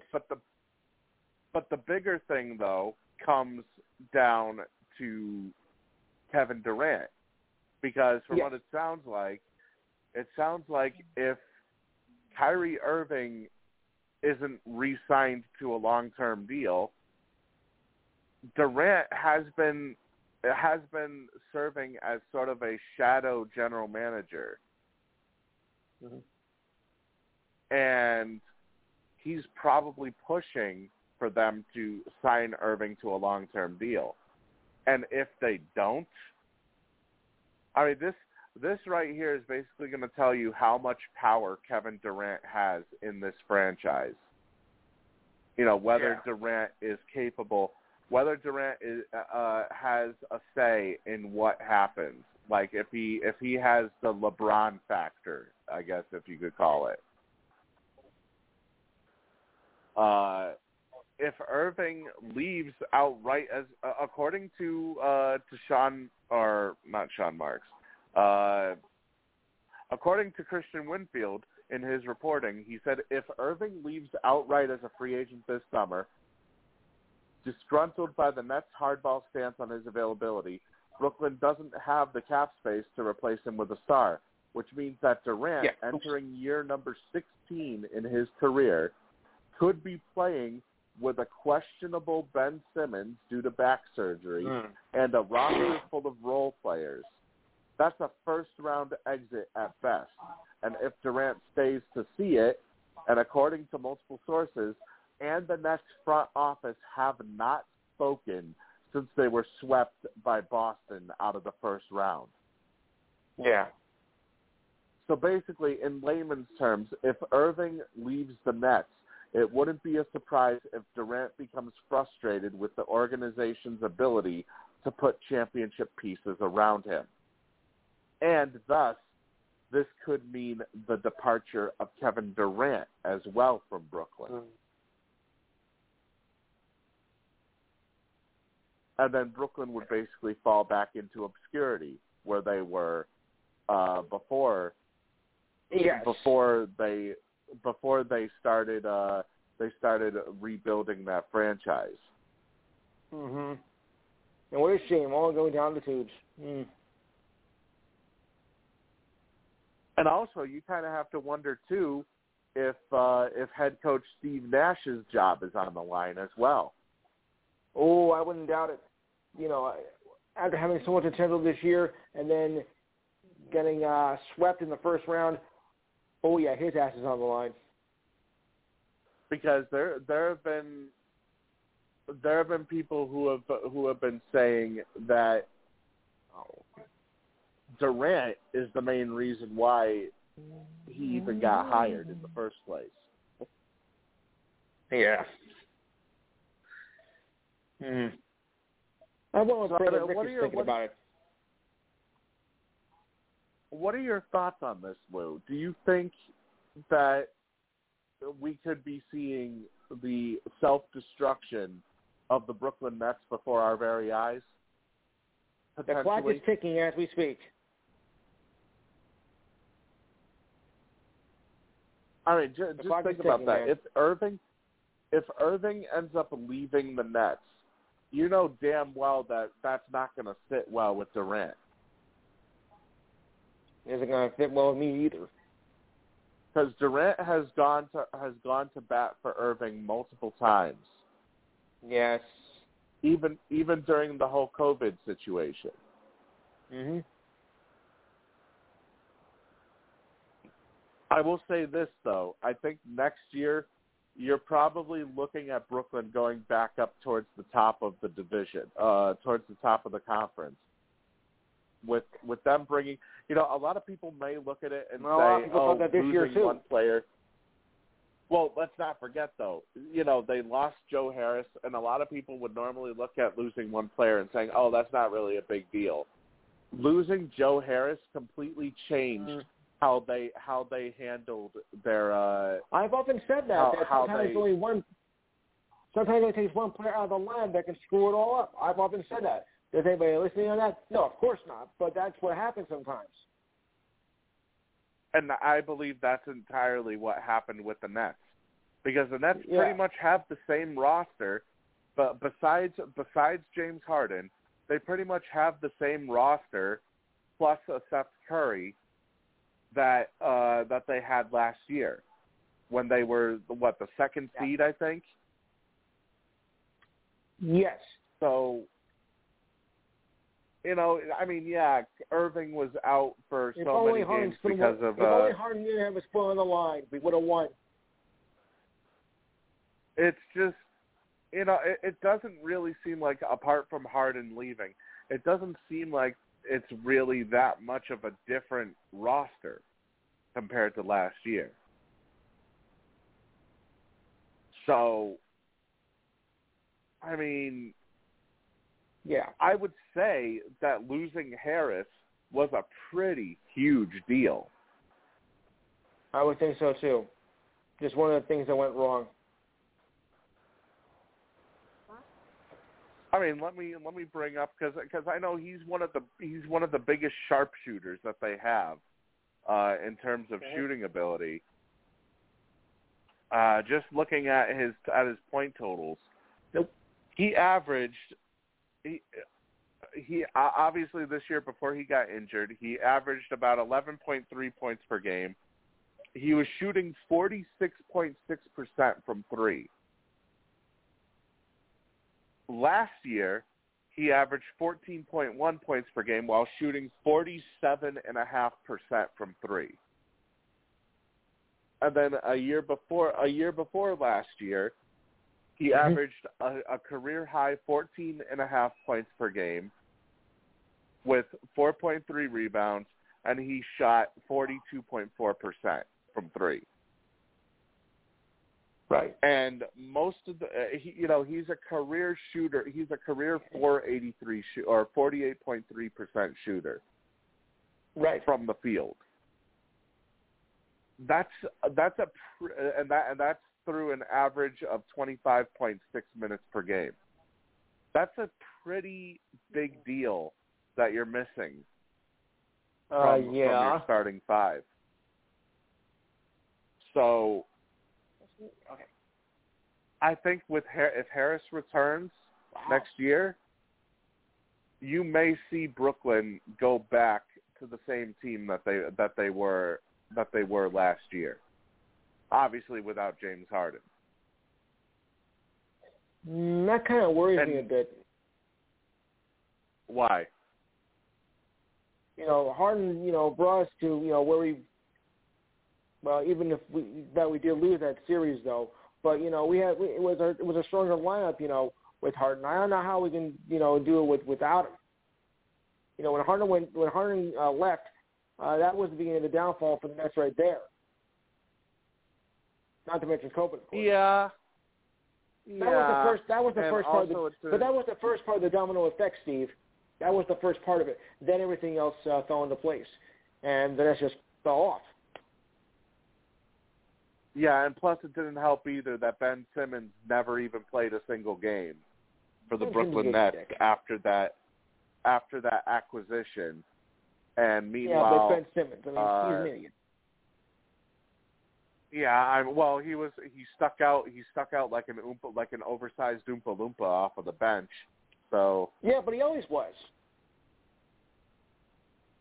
Yeah, and it's kind of like what Jim said a couple weeks ago. He quit while he was at LSU. He quit while he was in Philly, and he never even stepped foot on a Brooklyn court yet. So he's a waste. Yeah. And it looks like we are headed to Carolina. We guys have the games. 3 games I told apiece. you I guarantee a win. 3 games apiece, 5-2, with about 20 seconds left. The New York Rangers are about to force a Game 7. All at home. However, all at home. But here's the thing: they're going to have to face a monster challenge here, as the Hurricanes not only have they won 6 straight Game 7s, which is tied for the longest streak in playoff history. However, the Hurricanes are also unbeaten at home in this playoffs. Right. It's sort of like last series with Boston. With Boston, when they were in Boston, they would put up a subpar effort, and then all of a sudden, when they returned home, it's official. We got Game 7 Monday night. When boy, we got some sort of some sort of scuffle or attempted scuffle, I should say, going on here. Carolina's some extracurricular activities. Mm-hmm. Oh, Ryan Reeves! Why am I not shocked? Ryan Reeves, and I couldn't see who it was for Carolina, but I am not shocked at all. But now the Rangers, they're gonna if they want to advance to the Eastern Conference Finals, they're gonna have to deal with a team who has been unbeaten at home in the playoffs this year. Right. And it's so weird. Like when you're on the road, or when the Hurricanes have been on the road this playoff, they've averaged maybe 2 to 3 goals per game. When they're at home, they average about per game. And by the way, that is the longest streak in a single postseason in New York Rangers history. 6 straight wins at home for the New York Rangers. I like it. So, and they end the game with a salute to the fans, like they always do at center ice. The big obstacle, obviously, that the Rangers are going to have to deal with is that they're going to have to somehow hand Carolina their first loss at home in this year's playoffs. Mm-hmm. And somehow, I've never seen a team that play all unbeaten at home in the playoffs, so I don't expect to see it happening here. Something's got to give. Yeah, obviously, something's going to have to give. Or they may have to start steroid testing the Carolina Hurricanes at their arena, because I don't understand. Maybe it's the crowd factor, but I don't understand how a team can go undefeated at home and then on the road they're just a completely different team. Yeah. I just don't understand how that's possible. I guess we could test them. Looks like Barclay Goodrow was the number 3 star. The number 2 star is Shesterkin, and number 1 is probably Cheidel, I would assume. Cheidel. Okay. Shesterkin with 37 saves on 39 shots tonight. Beautiful. And a lot of people were wondering who would be the successor to King Henrique. Would it be would it be Shesterkin? Would it be Georgiev? And it's clear now that Cheidel's number 1 star. It's clear now that Shesterkin is basically running away with has run away with the starting job for the New York Rangers. Yes. So and this is actually a huge show, a huge showing of just exactly all of the work that the Rangers have done with their, from their front office. Right. I mean, it wasn't that long ago that they fired their team president and general manager. Now all of a sudden, Chris Drury has come up from the Hartford Wolfpack, and now all of a sudden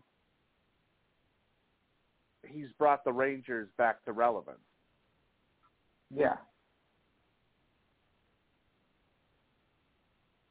So it's a hell of a job that they have done with this Rangers club, and maybe perhaps they can finally potentially put it all together. Obviously, that remains to be seen. Moving on a little bit from the NBA playoffs, though, we have some news regarding an expansion. The NBA is reportedly expected to announce 2 new expansion teams in both Seattle and Las Vegas after their media rights deal expires in 2024. So it looks like Seattle, they're going to have their first team back since the Supersonics left in 2008. Vegas, let's face it, what sport, I think Major League Baseball is the only sport that doesn't have a team in Vegas now? Well, Vegas seems to be a happening town. I mean, you got the Raiders, you got the WNBA Aces. Yep. There's baseball. They're looking for a team to go. So I do see a possibility. I do think that Seattle does miss the Supersonics since they moved to Oklahoma City, became the Blunder. So I think Seattle would be happy to welcome a team back. They got the Kraken, they got the Sleazebags, the Seahawks, and the Mariners. Yeah. So I think Seattle could use it. But I was thinking, now, forgive me for sounding crazy, but going back to, say, teams that once had in the city and before they moved, what about maybe San Diego? Maybe give the Lakers and Clippers some competition a little bit further down the freeway. Or maybe in Buffalo where the Clippers began. Did anybody think of that? I don't know. Yeah. I don't know about San Diego because they're so close. Because the Bills, they have the reputation, and the Sabres just suck. So they want to maybe feel a little bit good about something after football season because the Sabres, aren't going anywhere. Yeah. I think it has to do with the medium or with the size of the market, and I get it. whether or not it would be profitable. I mean, obviously in Seattle, people. Seattle is. I basically equate Seattle to Montreal with the Expos. Oh yeah. People have been clamoring for years for the Expos to make a return. Right. Sort of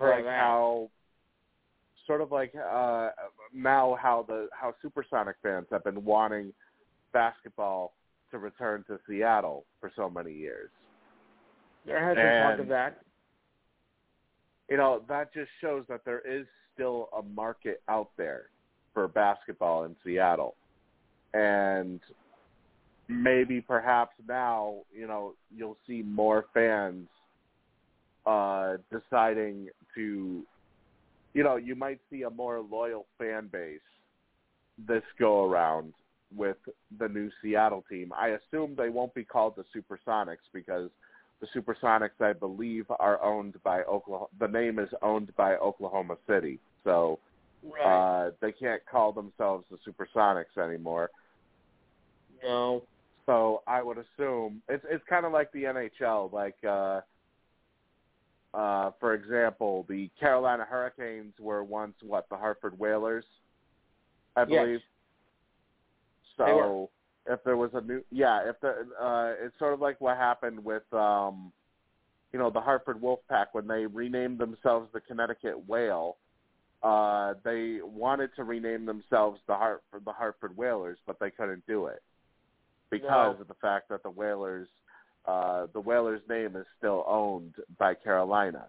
So, yeah, it's obviously with Seattle, that's probably going to be a similar scenario here where you won't be able to see the Supersonics come back, and it's going to be a completely different name. I mean, Seattle went with the Kraken for hockey, so who knows what the hell they're going to go with for basketball. Mm-hmm. But yeah, it is. And as far as Vegas goes, I mean, I know they've been working on testing the Major League Baseball market. I would assume basketball would still. I would assume basketball would probably. Would probably attract some attention. I mean, we saw the same thing that happened with Brooklyn, when they moved the New Jersey Nets into Brooklyn, people were wondering whether or not it would be, whether or not the fan interest would be there because of where Brooklyn is positioned. And ultimately, there has been interest. The fan, there has been a pretty good crowd size since Brooklyn moved from New Jersey over to Brooklyn. I would assume that considering Vegas, they already attract a pretty good, a pretty good crowd for the Golden Knights games. I would assume that it's probably going to be a similar thing with basketball. So I don't think there should be a problem. No. Looks like, though, that this will mean that with Seattle and Vegas both being in the West, one of the West teams is going to have to switch over to the East. Okay, then we're going to get geographically screwed.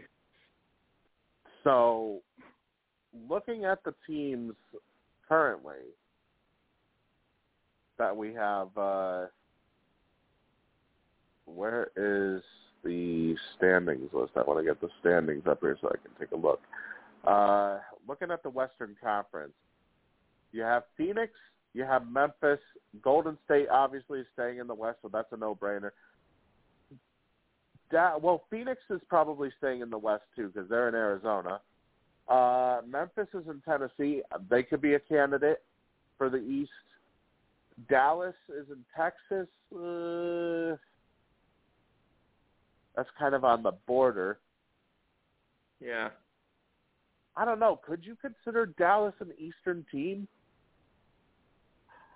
Well, that's kind of, it can go either way. I really don't. But remember, if you remember back in the NFL, of course, Dallas is considered in the NFC East, and so they're in there. So that's not too far fetched. And of course, Detroit was in the West at one time before they moved to the East in the NHL, which I thought was pretty stupid being in the West anyway. Because Detroit is West. It's west of what? I'm like, okay, this is geographically screwed up. So that's the last thing I want to see is, being nuts. Let's bring in JB here and see what he thinks about this. JB, we've been discussing we've been discussing the expansion teams that are going to be coming into the NBA after 2024, and because both of these teams are going to be on the West Coast, that means that one of the Western Conference teams is going to have to switch over to the Eastern Conference. And obviously, one of the contenders that we have so far is Memphis, considering they're in Tennessee. What do you think about Dallas? Is Texas considered? I mean, Texas is basically in the center of the United States, essentially. But they're currently in the Western Conference. Could they potentially move over to the East? I mean, would it make sense?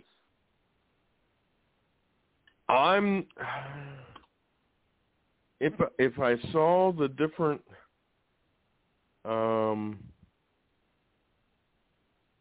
conferences,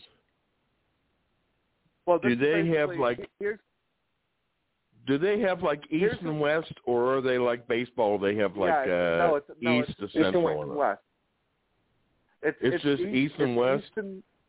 It's East and West, but they do have divisions like Atlantic Division. They have Atlantic Division, Central Division, Southeast Division, Northwest Division, Pacific Division, and Southwest Division.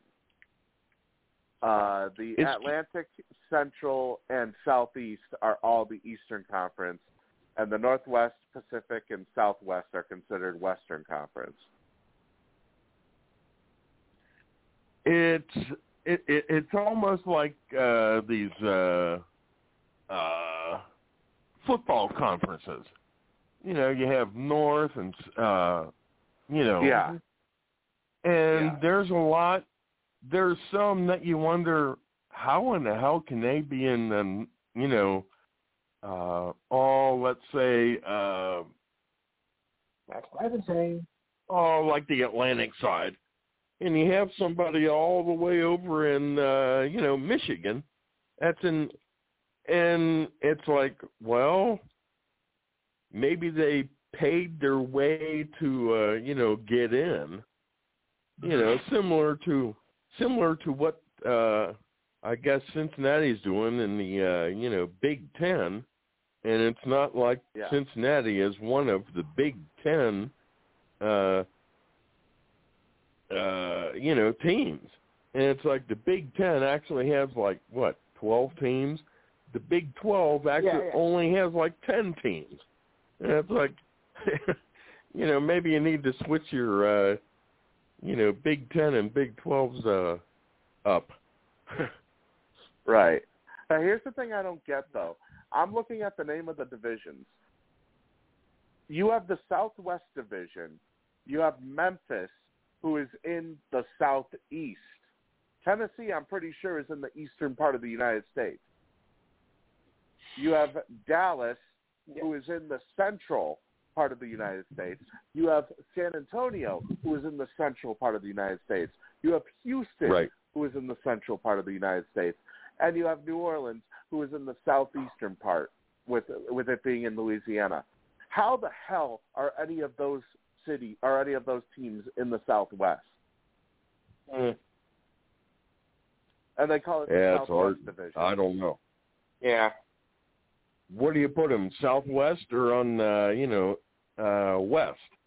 I'd rather put them Southwest, especially maybe Dallas, Houston, and San Antonio. They would be, I guess, more Southwest than New Orleans, definitely. Well, obviously, but they're if we're talking baseball terms, be in the Central Division. I mean, the Central Division right now. The Central Division right now, you have Milwaukee, Chicago, Cleveland, Indiana, and Detroit, all teams that are in the central part of the United States, and they are all in the Eastern Conference. Now, the Southeast Division, you have the Miami Heat, you have the Atlanta Hawks, you have the Charlotte Hornets, you have the Orlando Magic, and you have the Washington Wizards, when yet the Washington Wizards are considered to be in the central portion of the United States, in the central portion of the East. So, somehow they're considered to be in the Southeast Division. Okay. All right. I'll get off the teams. But of these teams that I'm looking at right now in the Western Conference, these are teams that I would consider to be locks to stay in the Western Conference. To stay in the Western Conference, I would say Utah, Denver, Portland, Oklahoma City, Phoenix, Golden State, both the LA team, or all of the California teams, obviously. So Golden State, LA, or Clippers, Lakers, Sacramento. Phoenix would stay. Minnesota. You know what? Minnesota is another. Let me look and see where they are on the map. Minnesota is another. They're like right next to Wisconsin. Yeah. Yes. And yet that's like a north central Western Conference. And yet they're considered to be in the Northwest. I'd put them in with Milwaukee, Green Bay. They deserve to be in that area more than the other areas, really. Basically, the teams that I would see as a potential chance to move conferences, because of the fact that Seattle and Vegas are going to be getting basketball teams, and obviously both are in the West. I would see Minnesota as an option. I would see Memphis as an option, and I would see New Orleans as an option.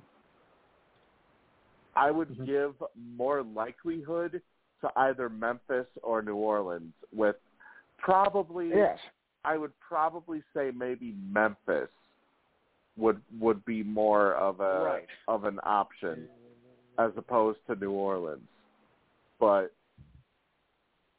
I don't know. I think what they may want to do is they may want to make it so that obviously New Orleans is, a weaker team. So obviously they're going to want to balance out the two conferences, obviously. They don't want one conference to overpower the other. So that might mean that Memphis gets to stay in the Western Conference, and then they bring over maybe New Orleans to the East. I don't know. I don't know how they would do that. But looking at the Eastern and Western conferences, it seems like the Eastern it just shows conferences where I'm looking, and it shows like 15 teams in the Eastern Conference, and from what I see, they are more Eastern, really. Yeah. The Western, well, yeah, that's why they're in the Eastern Conference if they're more Eastern. Makes a lot of sense. But yet you have teams that are in the central part of the United States, like Dallas or San Antonio or Houston, or you could put Memphis in. Actually, no, I would say Memphis is probably more in the eastern portion. I would think. Maybe I have my maps wrong. Hang on. Because Tennessee is in the southeastern United. They're in the SEC. Yeah. Yes. Even though Memphis is on the borderline between Arkansas and Tennessee, they're still closer to the east than Louisiana is. And another thing too, how can you really say Missouri is in the Southeast Conference?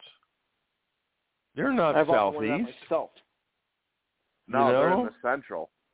They're in the Central. Yeah. Well, I'm talking about. I guess I'm talking about like football.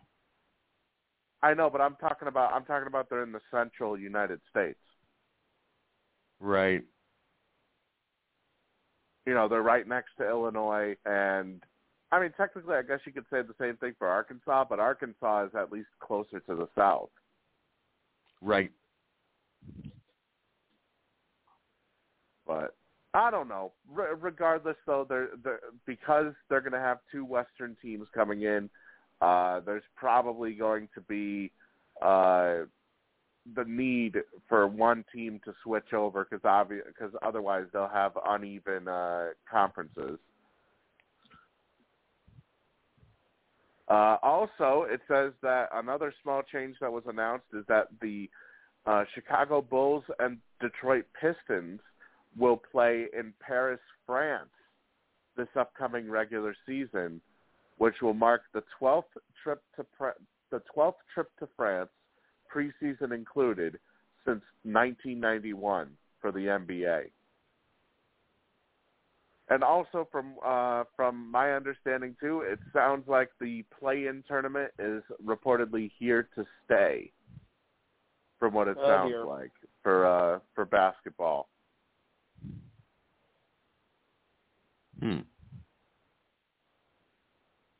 Okay. So that's something. That's definitely something to keep in. Well, actually, I haven't minded the play-in tournament. Honestly, it's kind of like the wild card. All right. Their own version of the wild card.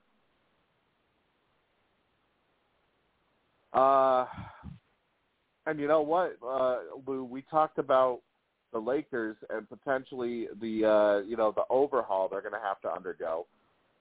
According to the Athletics' Jovan Buha, teams are reportedly demanding that the Lakers include a first-round pick in any deal involving Russell Westbrook. I see.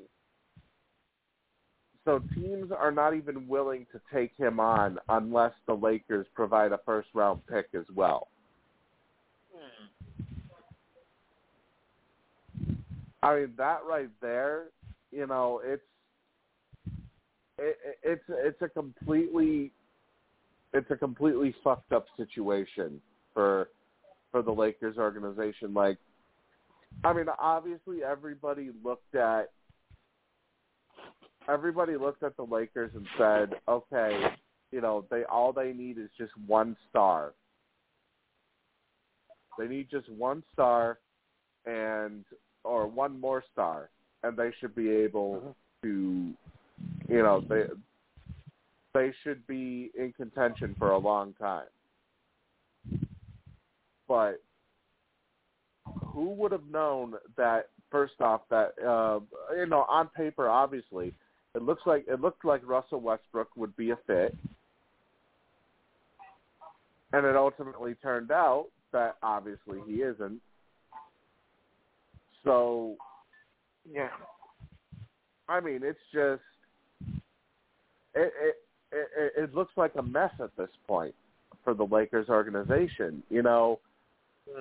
I almost think that we could potentially be seeing a dark point in the Lakers organization to where you may not see any contention coming from these Lakers at all within the amount of time that they're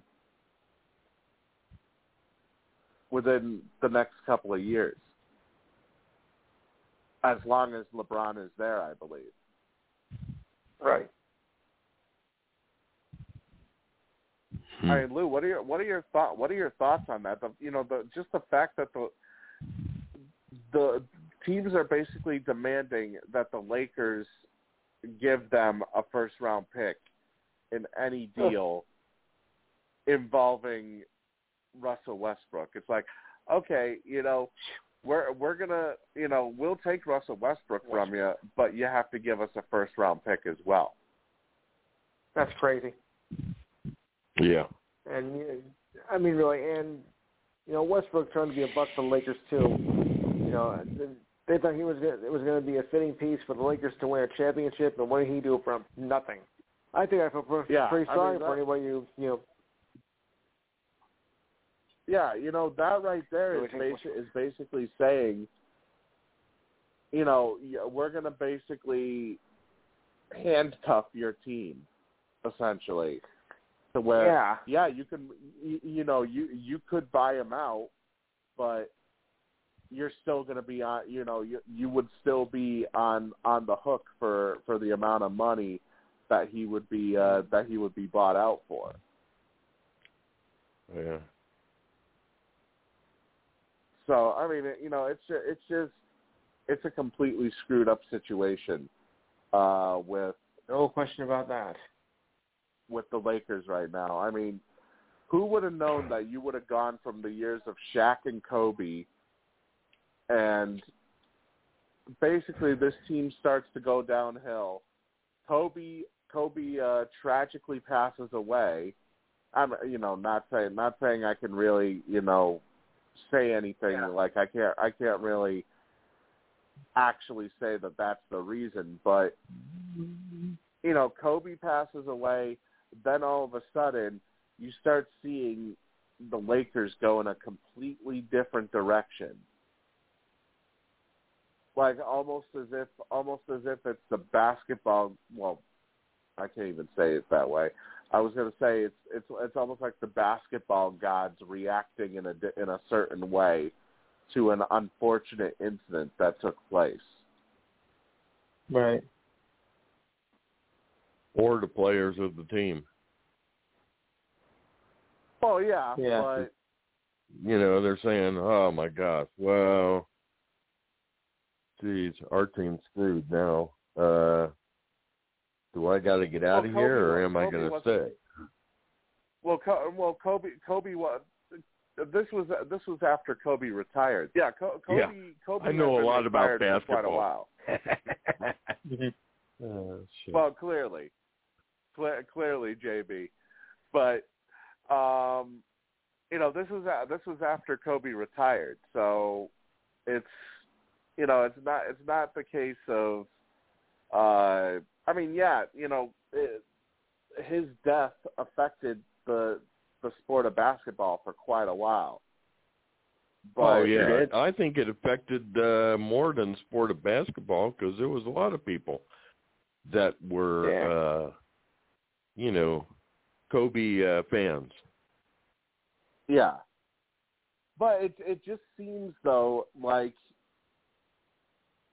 I don't know if it's a karma thing, even though karma doesn't really have anything to do with this, because it's not like the Lakers did anything to cause Kobe Bryant's death. It almost seems like it's sort of a karma factor, to where an unfortunate incident occurs, and then that basically it basically tips the scale completely to where your team all of a sudden enters a dark age, if we want to call it that. Yeah. Where you lose arguably your biggest star of the entire Lakers franchise, and all of a sudden the franchise just goes completely downhill. Yeah.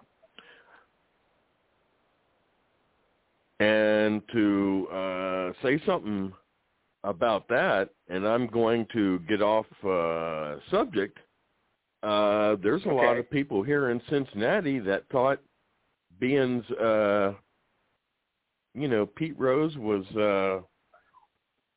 more or less hung,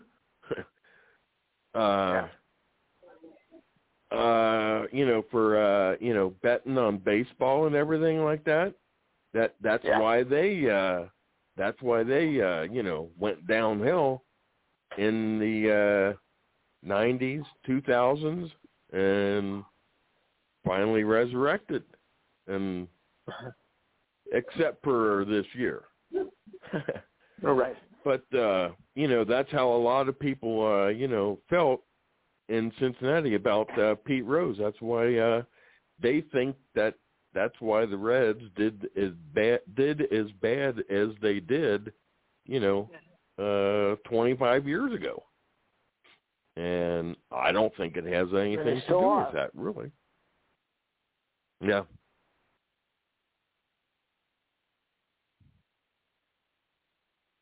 Yeah, I mean, it's kind of a similar thing, though, where Pete Rose is done the way that he is, and all of a sudden things start taking a turn for the worse for the Reds. So it's kind of, I would say that right there is more of a karma thing compared to Kobe Bryant, for example. Yeah.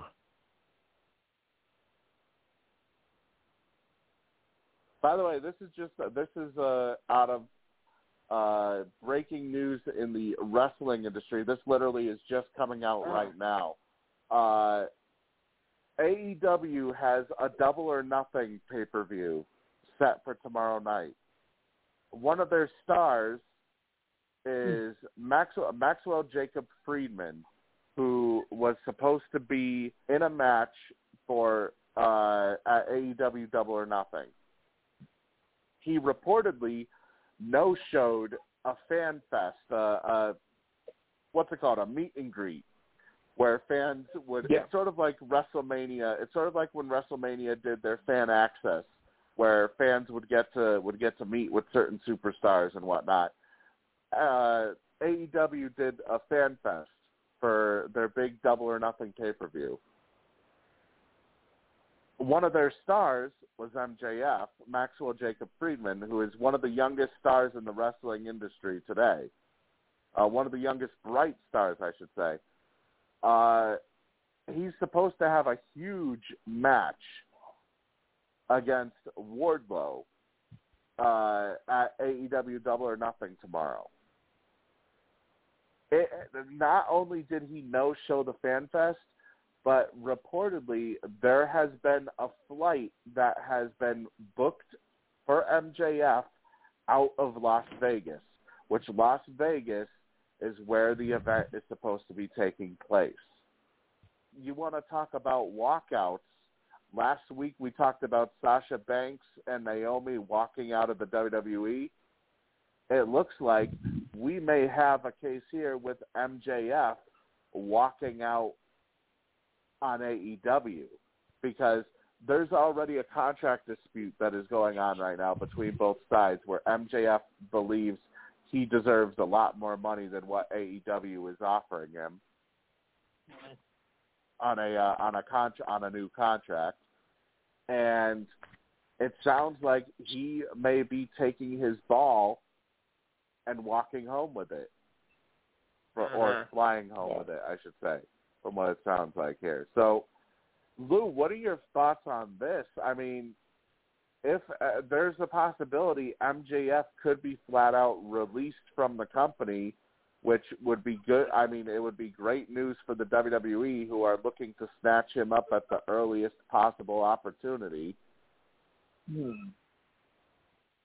I mean, are we almost entering an era now where athletes will be, and I consider, even though these people are considered sports entertainers or actors, yes, they're still technically athletes, because they still train, they still have to go through the punishment and everything. What was that? To an extent, they're athletes, but not really. Yeah, to an extent, but not really. But they still have to go through, like, they still take real punishment inside the ring and everything. Mm-hmm. They do real damage to their bodies. Yes. But what are your thoughts, Lou, on perhaps now we could potentially be entering an era where you're starting to see more and more start to walk out on their respective companies or teams? Yeah, I noticed that. That's going to be a bad sign there. And in this case, it's more of a contract dispute, if anything. Yes, that's what I was going to say. It sounds more like a contract dispute more than anything else. So, I mean, right there, though, it just, you're basically putting a, you're basically giving your company a huge fuck you, basically. By choosing to leave right before, a day before one of their biggest events in company history. Double or Nothing was actually their first ever pay-per-view that they ever did. And it's considered to be their anniversary pay-per-view, where it's going to have the most amount of matches. It's going to have the most amount of matches, the most amount of build-up. And this is basically AEW's WrestleMania. And now you have one of your top young stars basically saying, no, I don't like where my contract is going right now, so I'm basically going to screw you guys. Sounds like it to me. Because I think you are getting screwed. JB, what are your thoughts on this? Well, if he's the one that signed the contract, and if somebody's walking out on their contract, to me, I'm going to go after them and say, hey, you breached your contract that you signed with us. That's the way, right. That's what I would do. He's screwing me. Well, hey, Yeah. I'm going to get back at you. And we got more lawyers than you do. Yeah. Well, there was something that was said, and he actually deleted a tweet. Something that was said by the owner of AEW, Tony Khan. And let me see if I can find it here.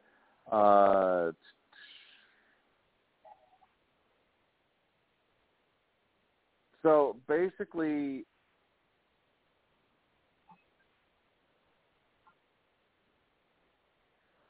okay, Tony Khan said something about real-life grievances could be added to the match for MJF versus Wardlow. And he said, it added another element to the party of a very exciting match at Double or Nothing with Wardlow and MJF, who has been very critical not only about his own contract, but his former bodyguard. For Wardlow, this is a huge opportunity to officially become a part of AEW, but to also send a message. For MJF, it's an opportunity to air some real-life grievances and air his actual status contractually or otherwise. MJF then responded to these comments in a now-deleted tweet saying, fucking LOL, laugh out loud, fuck this place, man. And then he deleted the tweet. And he previously stated that he is looking forward to leaving the company in 2024 for the WWE. And now he's, it sort of seems like he's basically been triggered comments of Tony Khan, who, by the way, for those who don't know, Tony Khan is also part owner of the Jacksonville Jaguars with his father, Shahid Khan.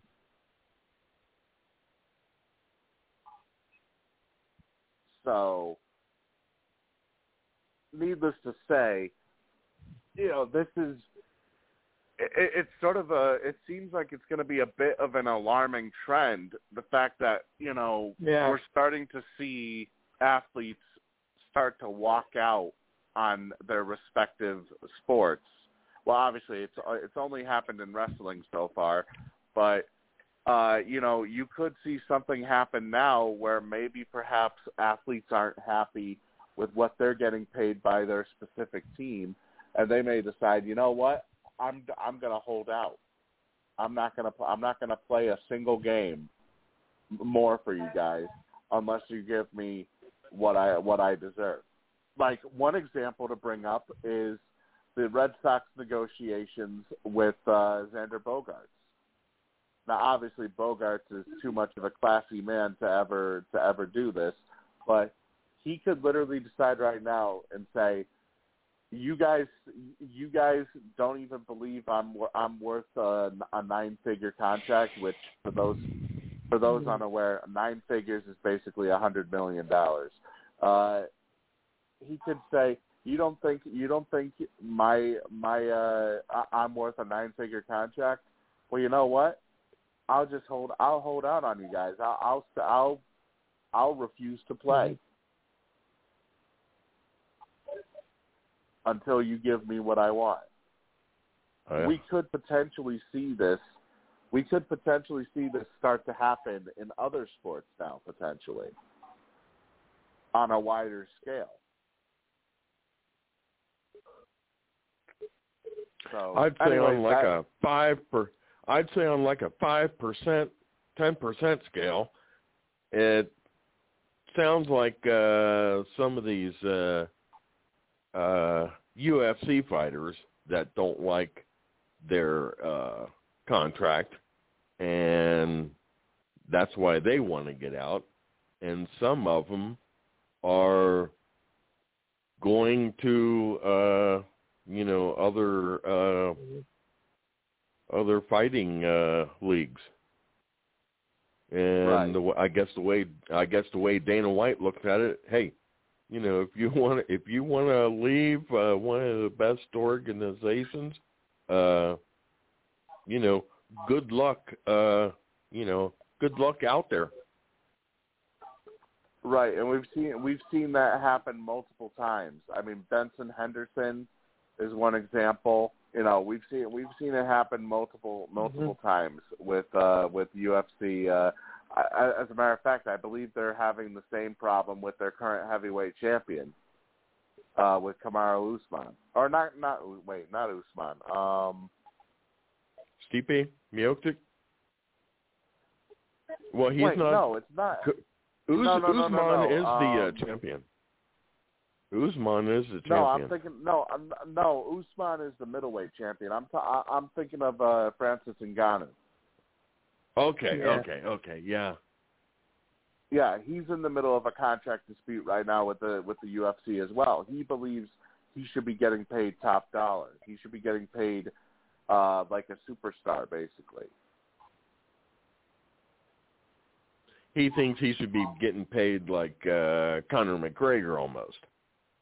Like Conor McGregor or like GSP would get paid if he were fighting in his prime in today's MMA. I'm sure Ngannou's making good. He's making seven figures. A fight for him. I would hope so anyway. Maybe he wants more. By the way, another name to add to that list, Jeff Hardy also walked out on the WWE. So this is basically, within the last couple of months, this is the fourth walkout that we will see in the professional wrestling industry. And then Jeff Hardy ultimately ended up leaving the company and signing with AEW. So, and by the way, some people say that that some of this stuff could just be a storyline. It has been confirmed that that all of this is legitimate and is not considered a work by the wrestling industry. So this is all legitimate issues, legitimate walking out that is going on. I mean, needless to say, this obviously is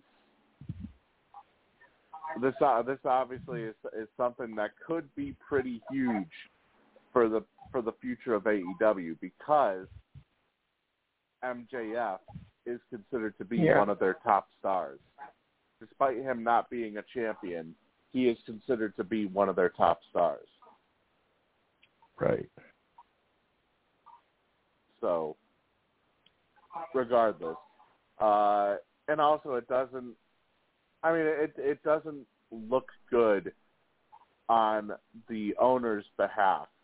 If you're just a barely new company, about 2 or 3 years old, and you're already having your employees walk out on you. Mm-hmm. Yeah, it doesn't look good on you either. No. Now, in the somewhat absurd story of the day, the Cincinnati Reds' Tommy Pham has been suspended for slapping his team, or for slapping San Francisco Giants slugger Jock Peterson over, get this, an alleged fantasy football beef. Yeah. Move. He's been suspended for 3 games for what was called inappropriate conduct and was hit with an undisclosed fine. And basically, I didn't get that at all. He said that it goes back to Jock Peterson, to something Peterson said in a group text about Pham's former team. Caught on camera, too. And it's all over Twitter. But I guess it says something. According to Jock Peterson, Peterson claims that Pham accused him of cheating in the fantasy league that they're in together. Yeah. Peterson said that the dust-up is the first time that Pham ever ran into him, and claims there was no argument between the two before the slap occurred.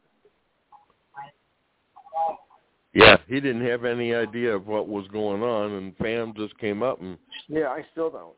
smacked him more or less. And And I even was talking to my wife, and I said, why would I go up to somebody, even me, somebody that doesn't even make maybe we'll say $50,000. Why would I go and smack somebody because I think that person did something wrong? And that Peterson actually sent Pham a screenshot of, I guess, the rules and stuff like that. And he said he was playing,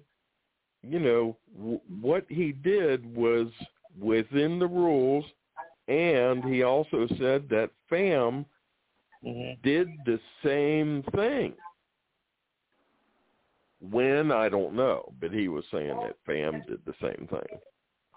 I don't know, but it's just so stupid of a reason. Yeah. Pham is one of these hotheads, too. He's one of these hothead punks. He's a good ball player when he's out on the field, but, man, he's just one of these hot-headed punks. Yeah, it's just it's just too stupid of a reason.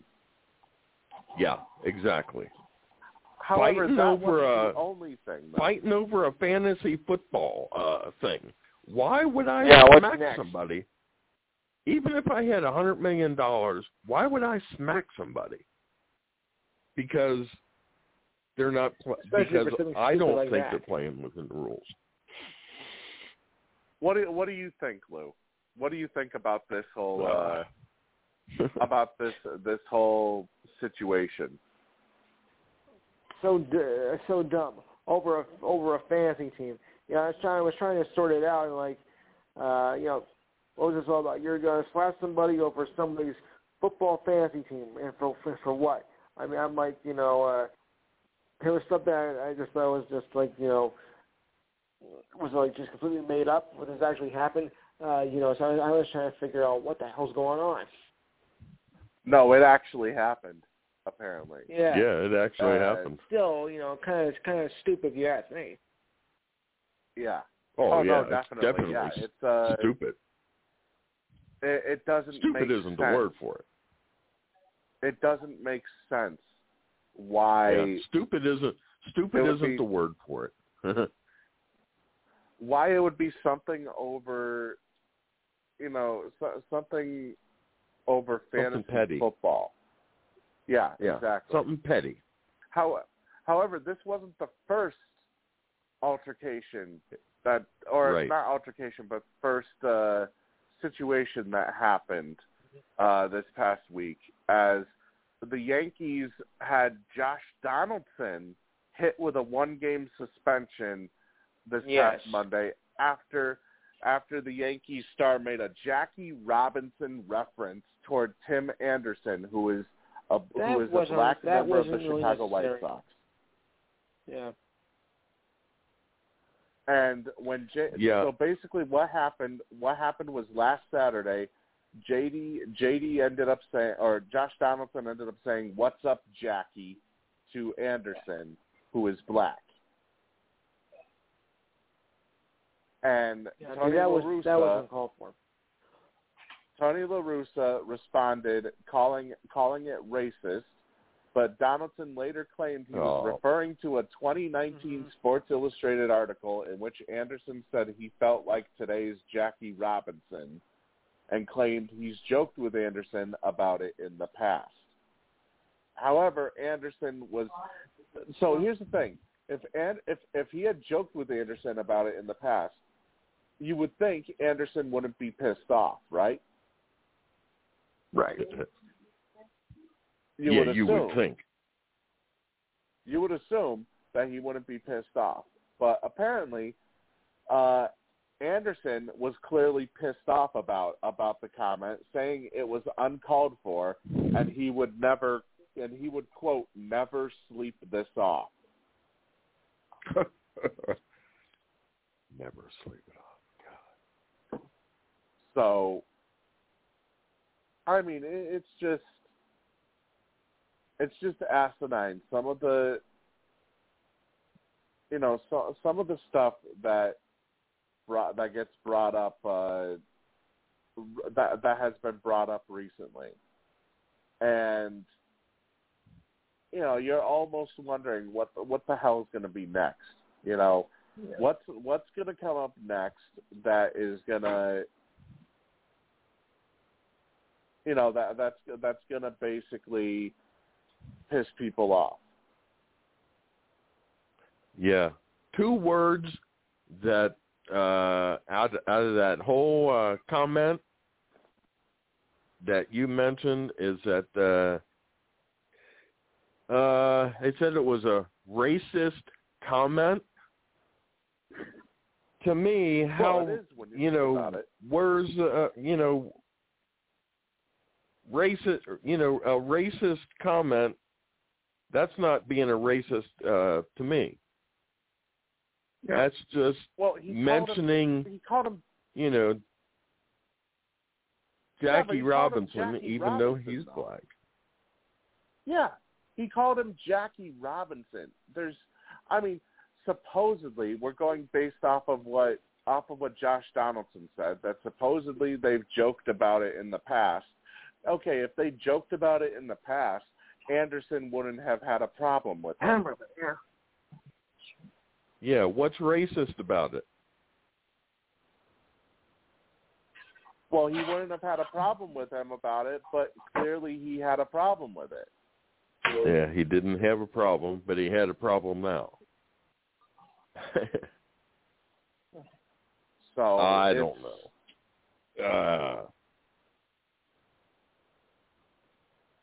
It's just so.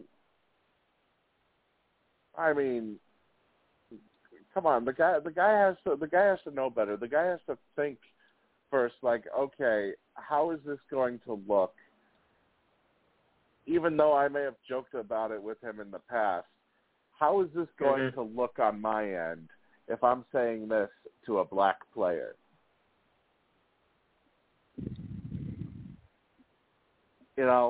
Nobody outside of the inner circle that players have, nobody else would know the meaning behind it. Nobody would have known that he was kidding all along about it. So unless they read deeper in what was going on. Yeah. But I mean, obviously though, it's just this wasn't necessary. Basically, it's one of those moments where you should really think about what you say, especially if you're an athlete, because you know damn well that it'll get basically blown up by the media. Exactly. Even if he was kidding the whole time.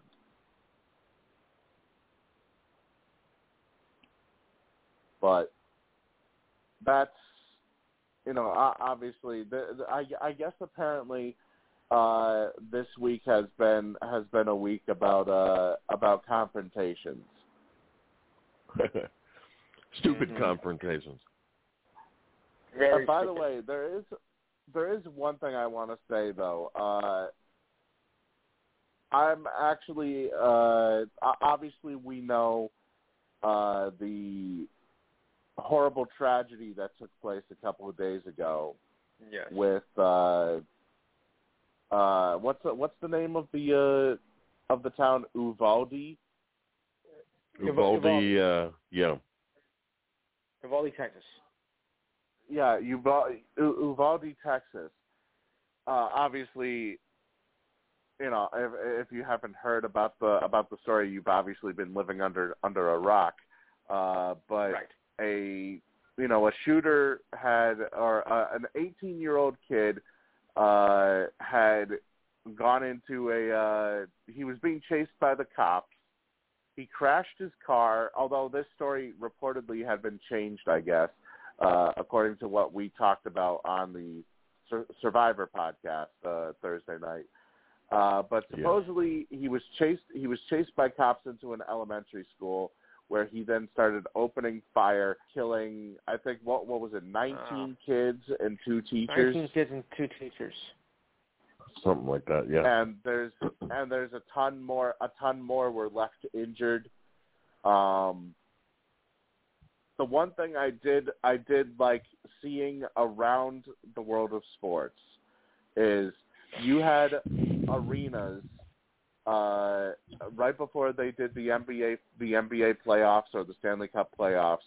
You had the live televising of the moments of silence, followed by the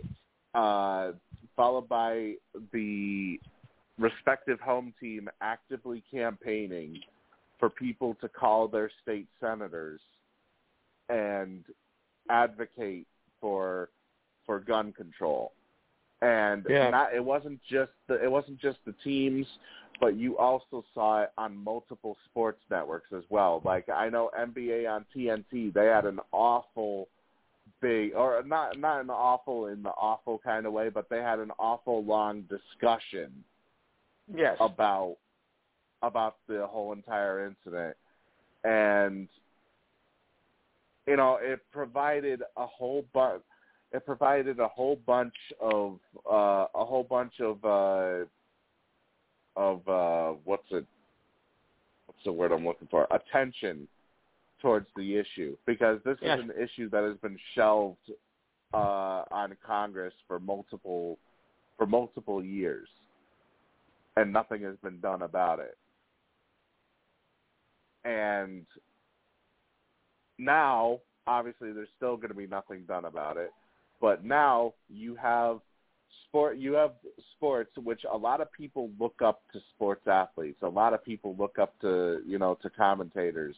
There's a lot of icons that come from the world of sports. And now you're starting to have them start to speak up about the tragedy that took place. Mm-hmm. And we may start to see even more influence. Mm-hmm. We may start to see more athletes gain even more influence because of the fact that, obviously we already saw it where they spoke out about Black Lives Matter, and how that helped fuel the Black Lives Matter movement. Now we're hearing them talk about gun control and stuff like that. So maybe perhaps we will see, because of athletes now starting to get involved, maybe perhaps we will start to see more movement on that front. I think so too. But I just thought it was a very good, idea for NBA. Yeah, Yankees on and the Rays did it too. Yeah, Yankees and Rays, Boston and Miami did it as well. I believe Golden State and Dallas did it as well. You saw, you've seen multiple sports teams, actively help contribute in trying to get people to pressure their state governments or their state senators to finally do something. Right. But, we hope you can. I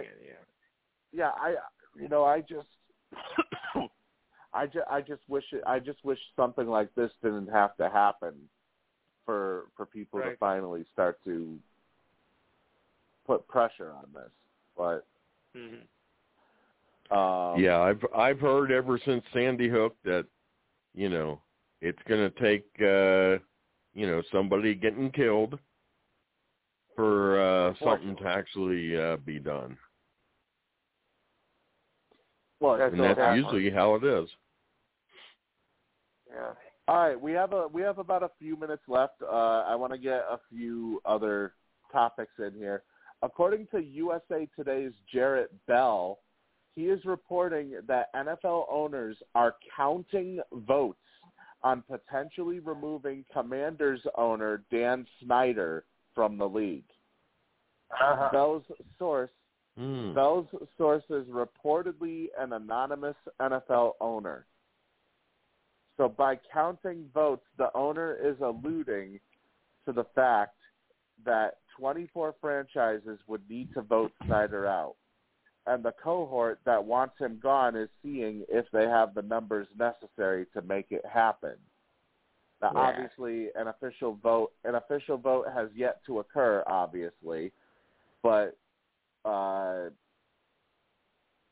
this move stems from the ongoing investigation into the Commanders that alleges that they cheated other organizations out of ticket revenue, which is shared amongst the franchises.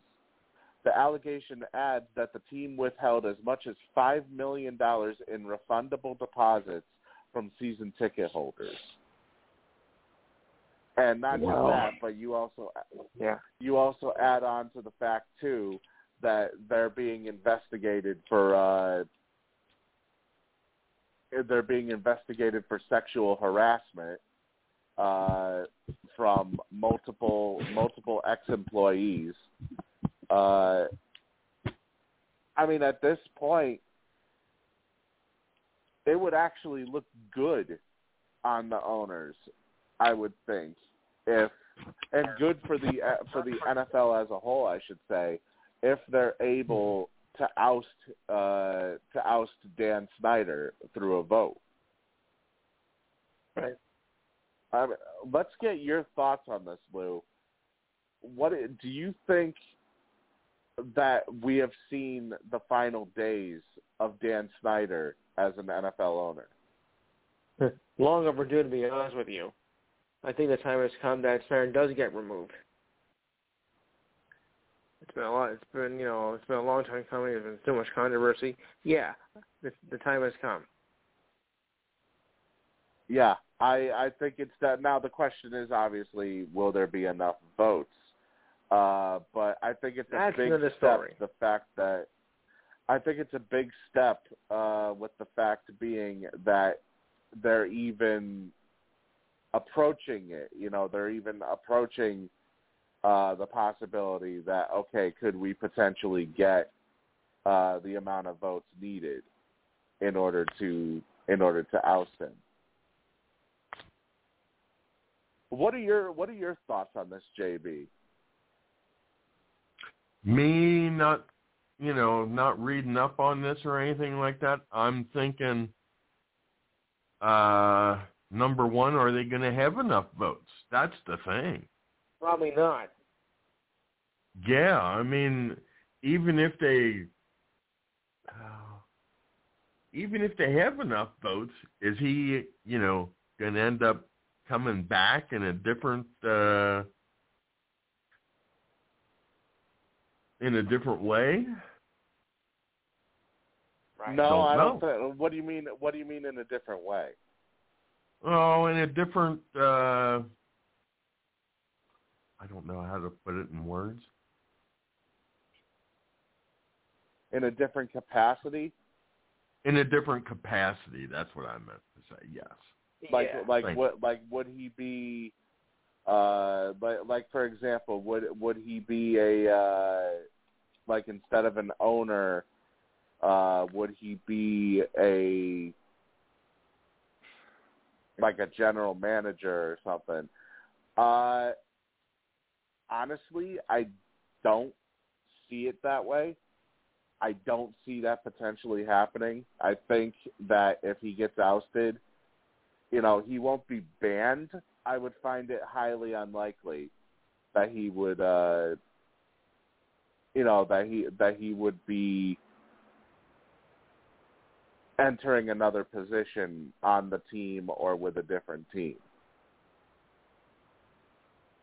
And it depends on what the vote is. If it's a very close vote, I can see a team that likes him saying, hey, if you want, we'll pay you to be not an owner, but we'll pay you to be maybe head coach /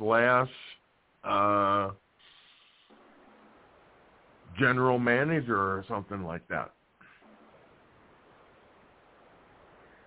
Yeah, I don't know. I mean, I could see him maybe potentially getting a general manager spot, but even that is kind of murky. I just don't.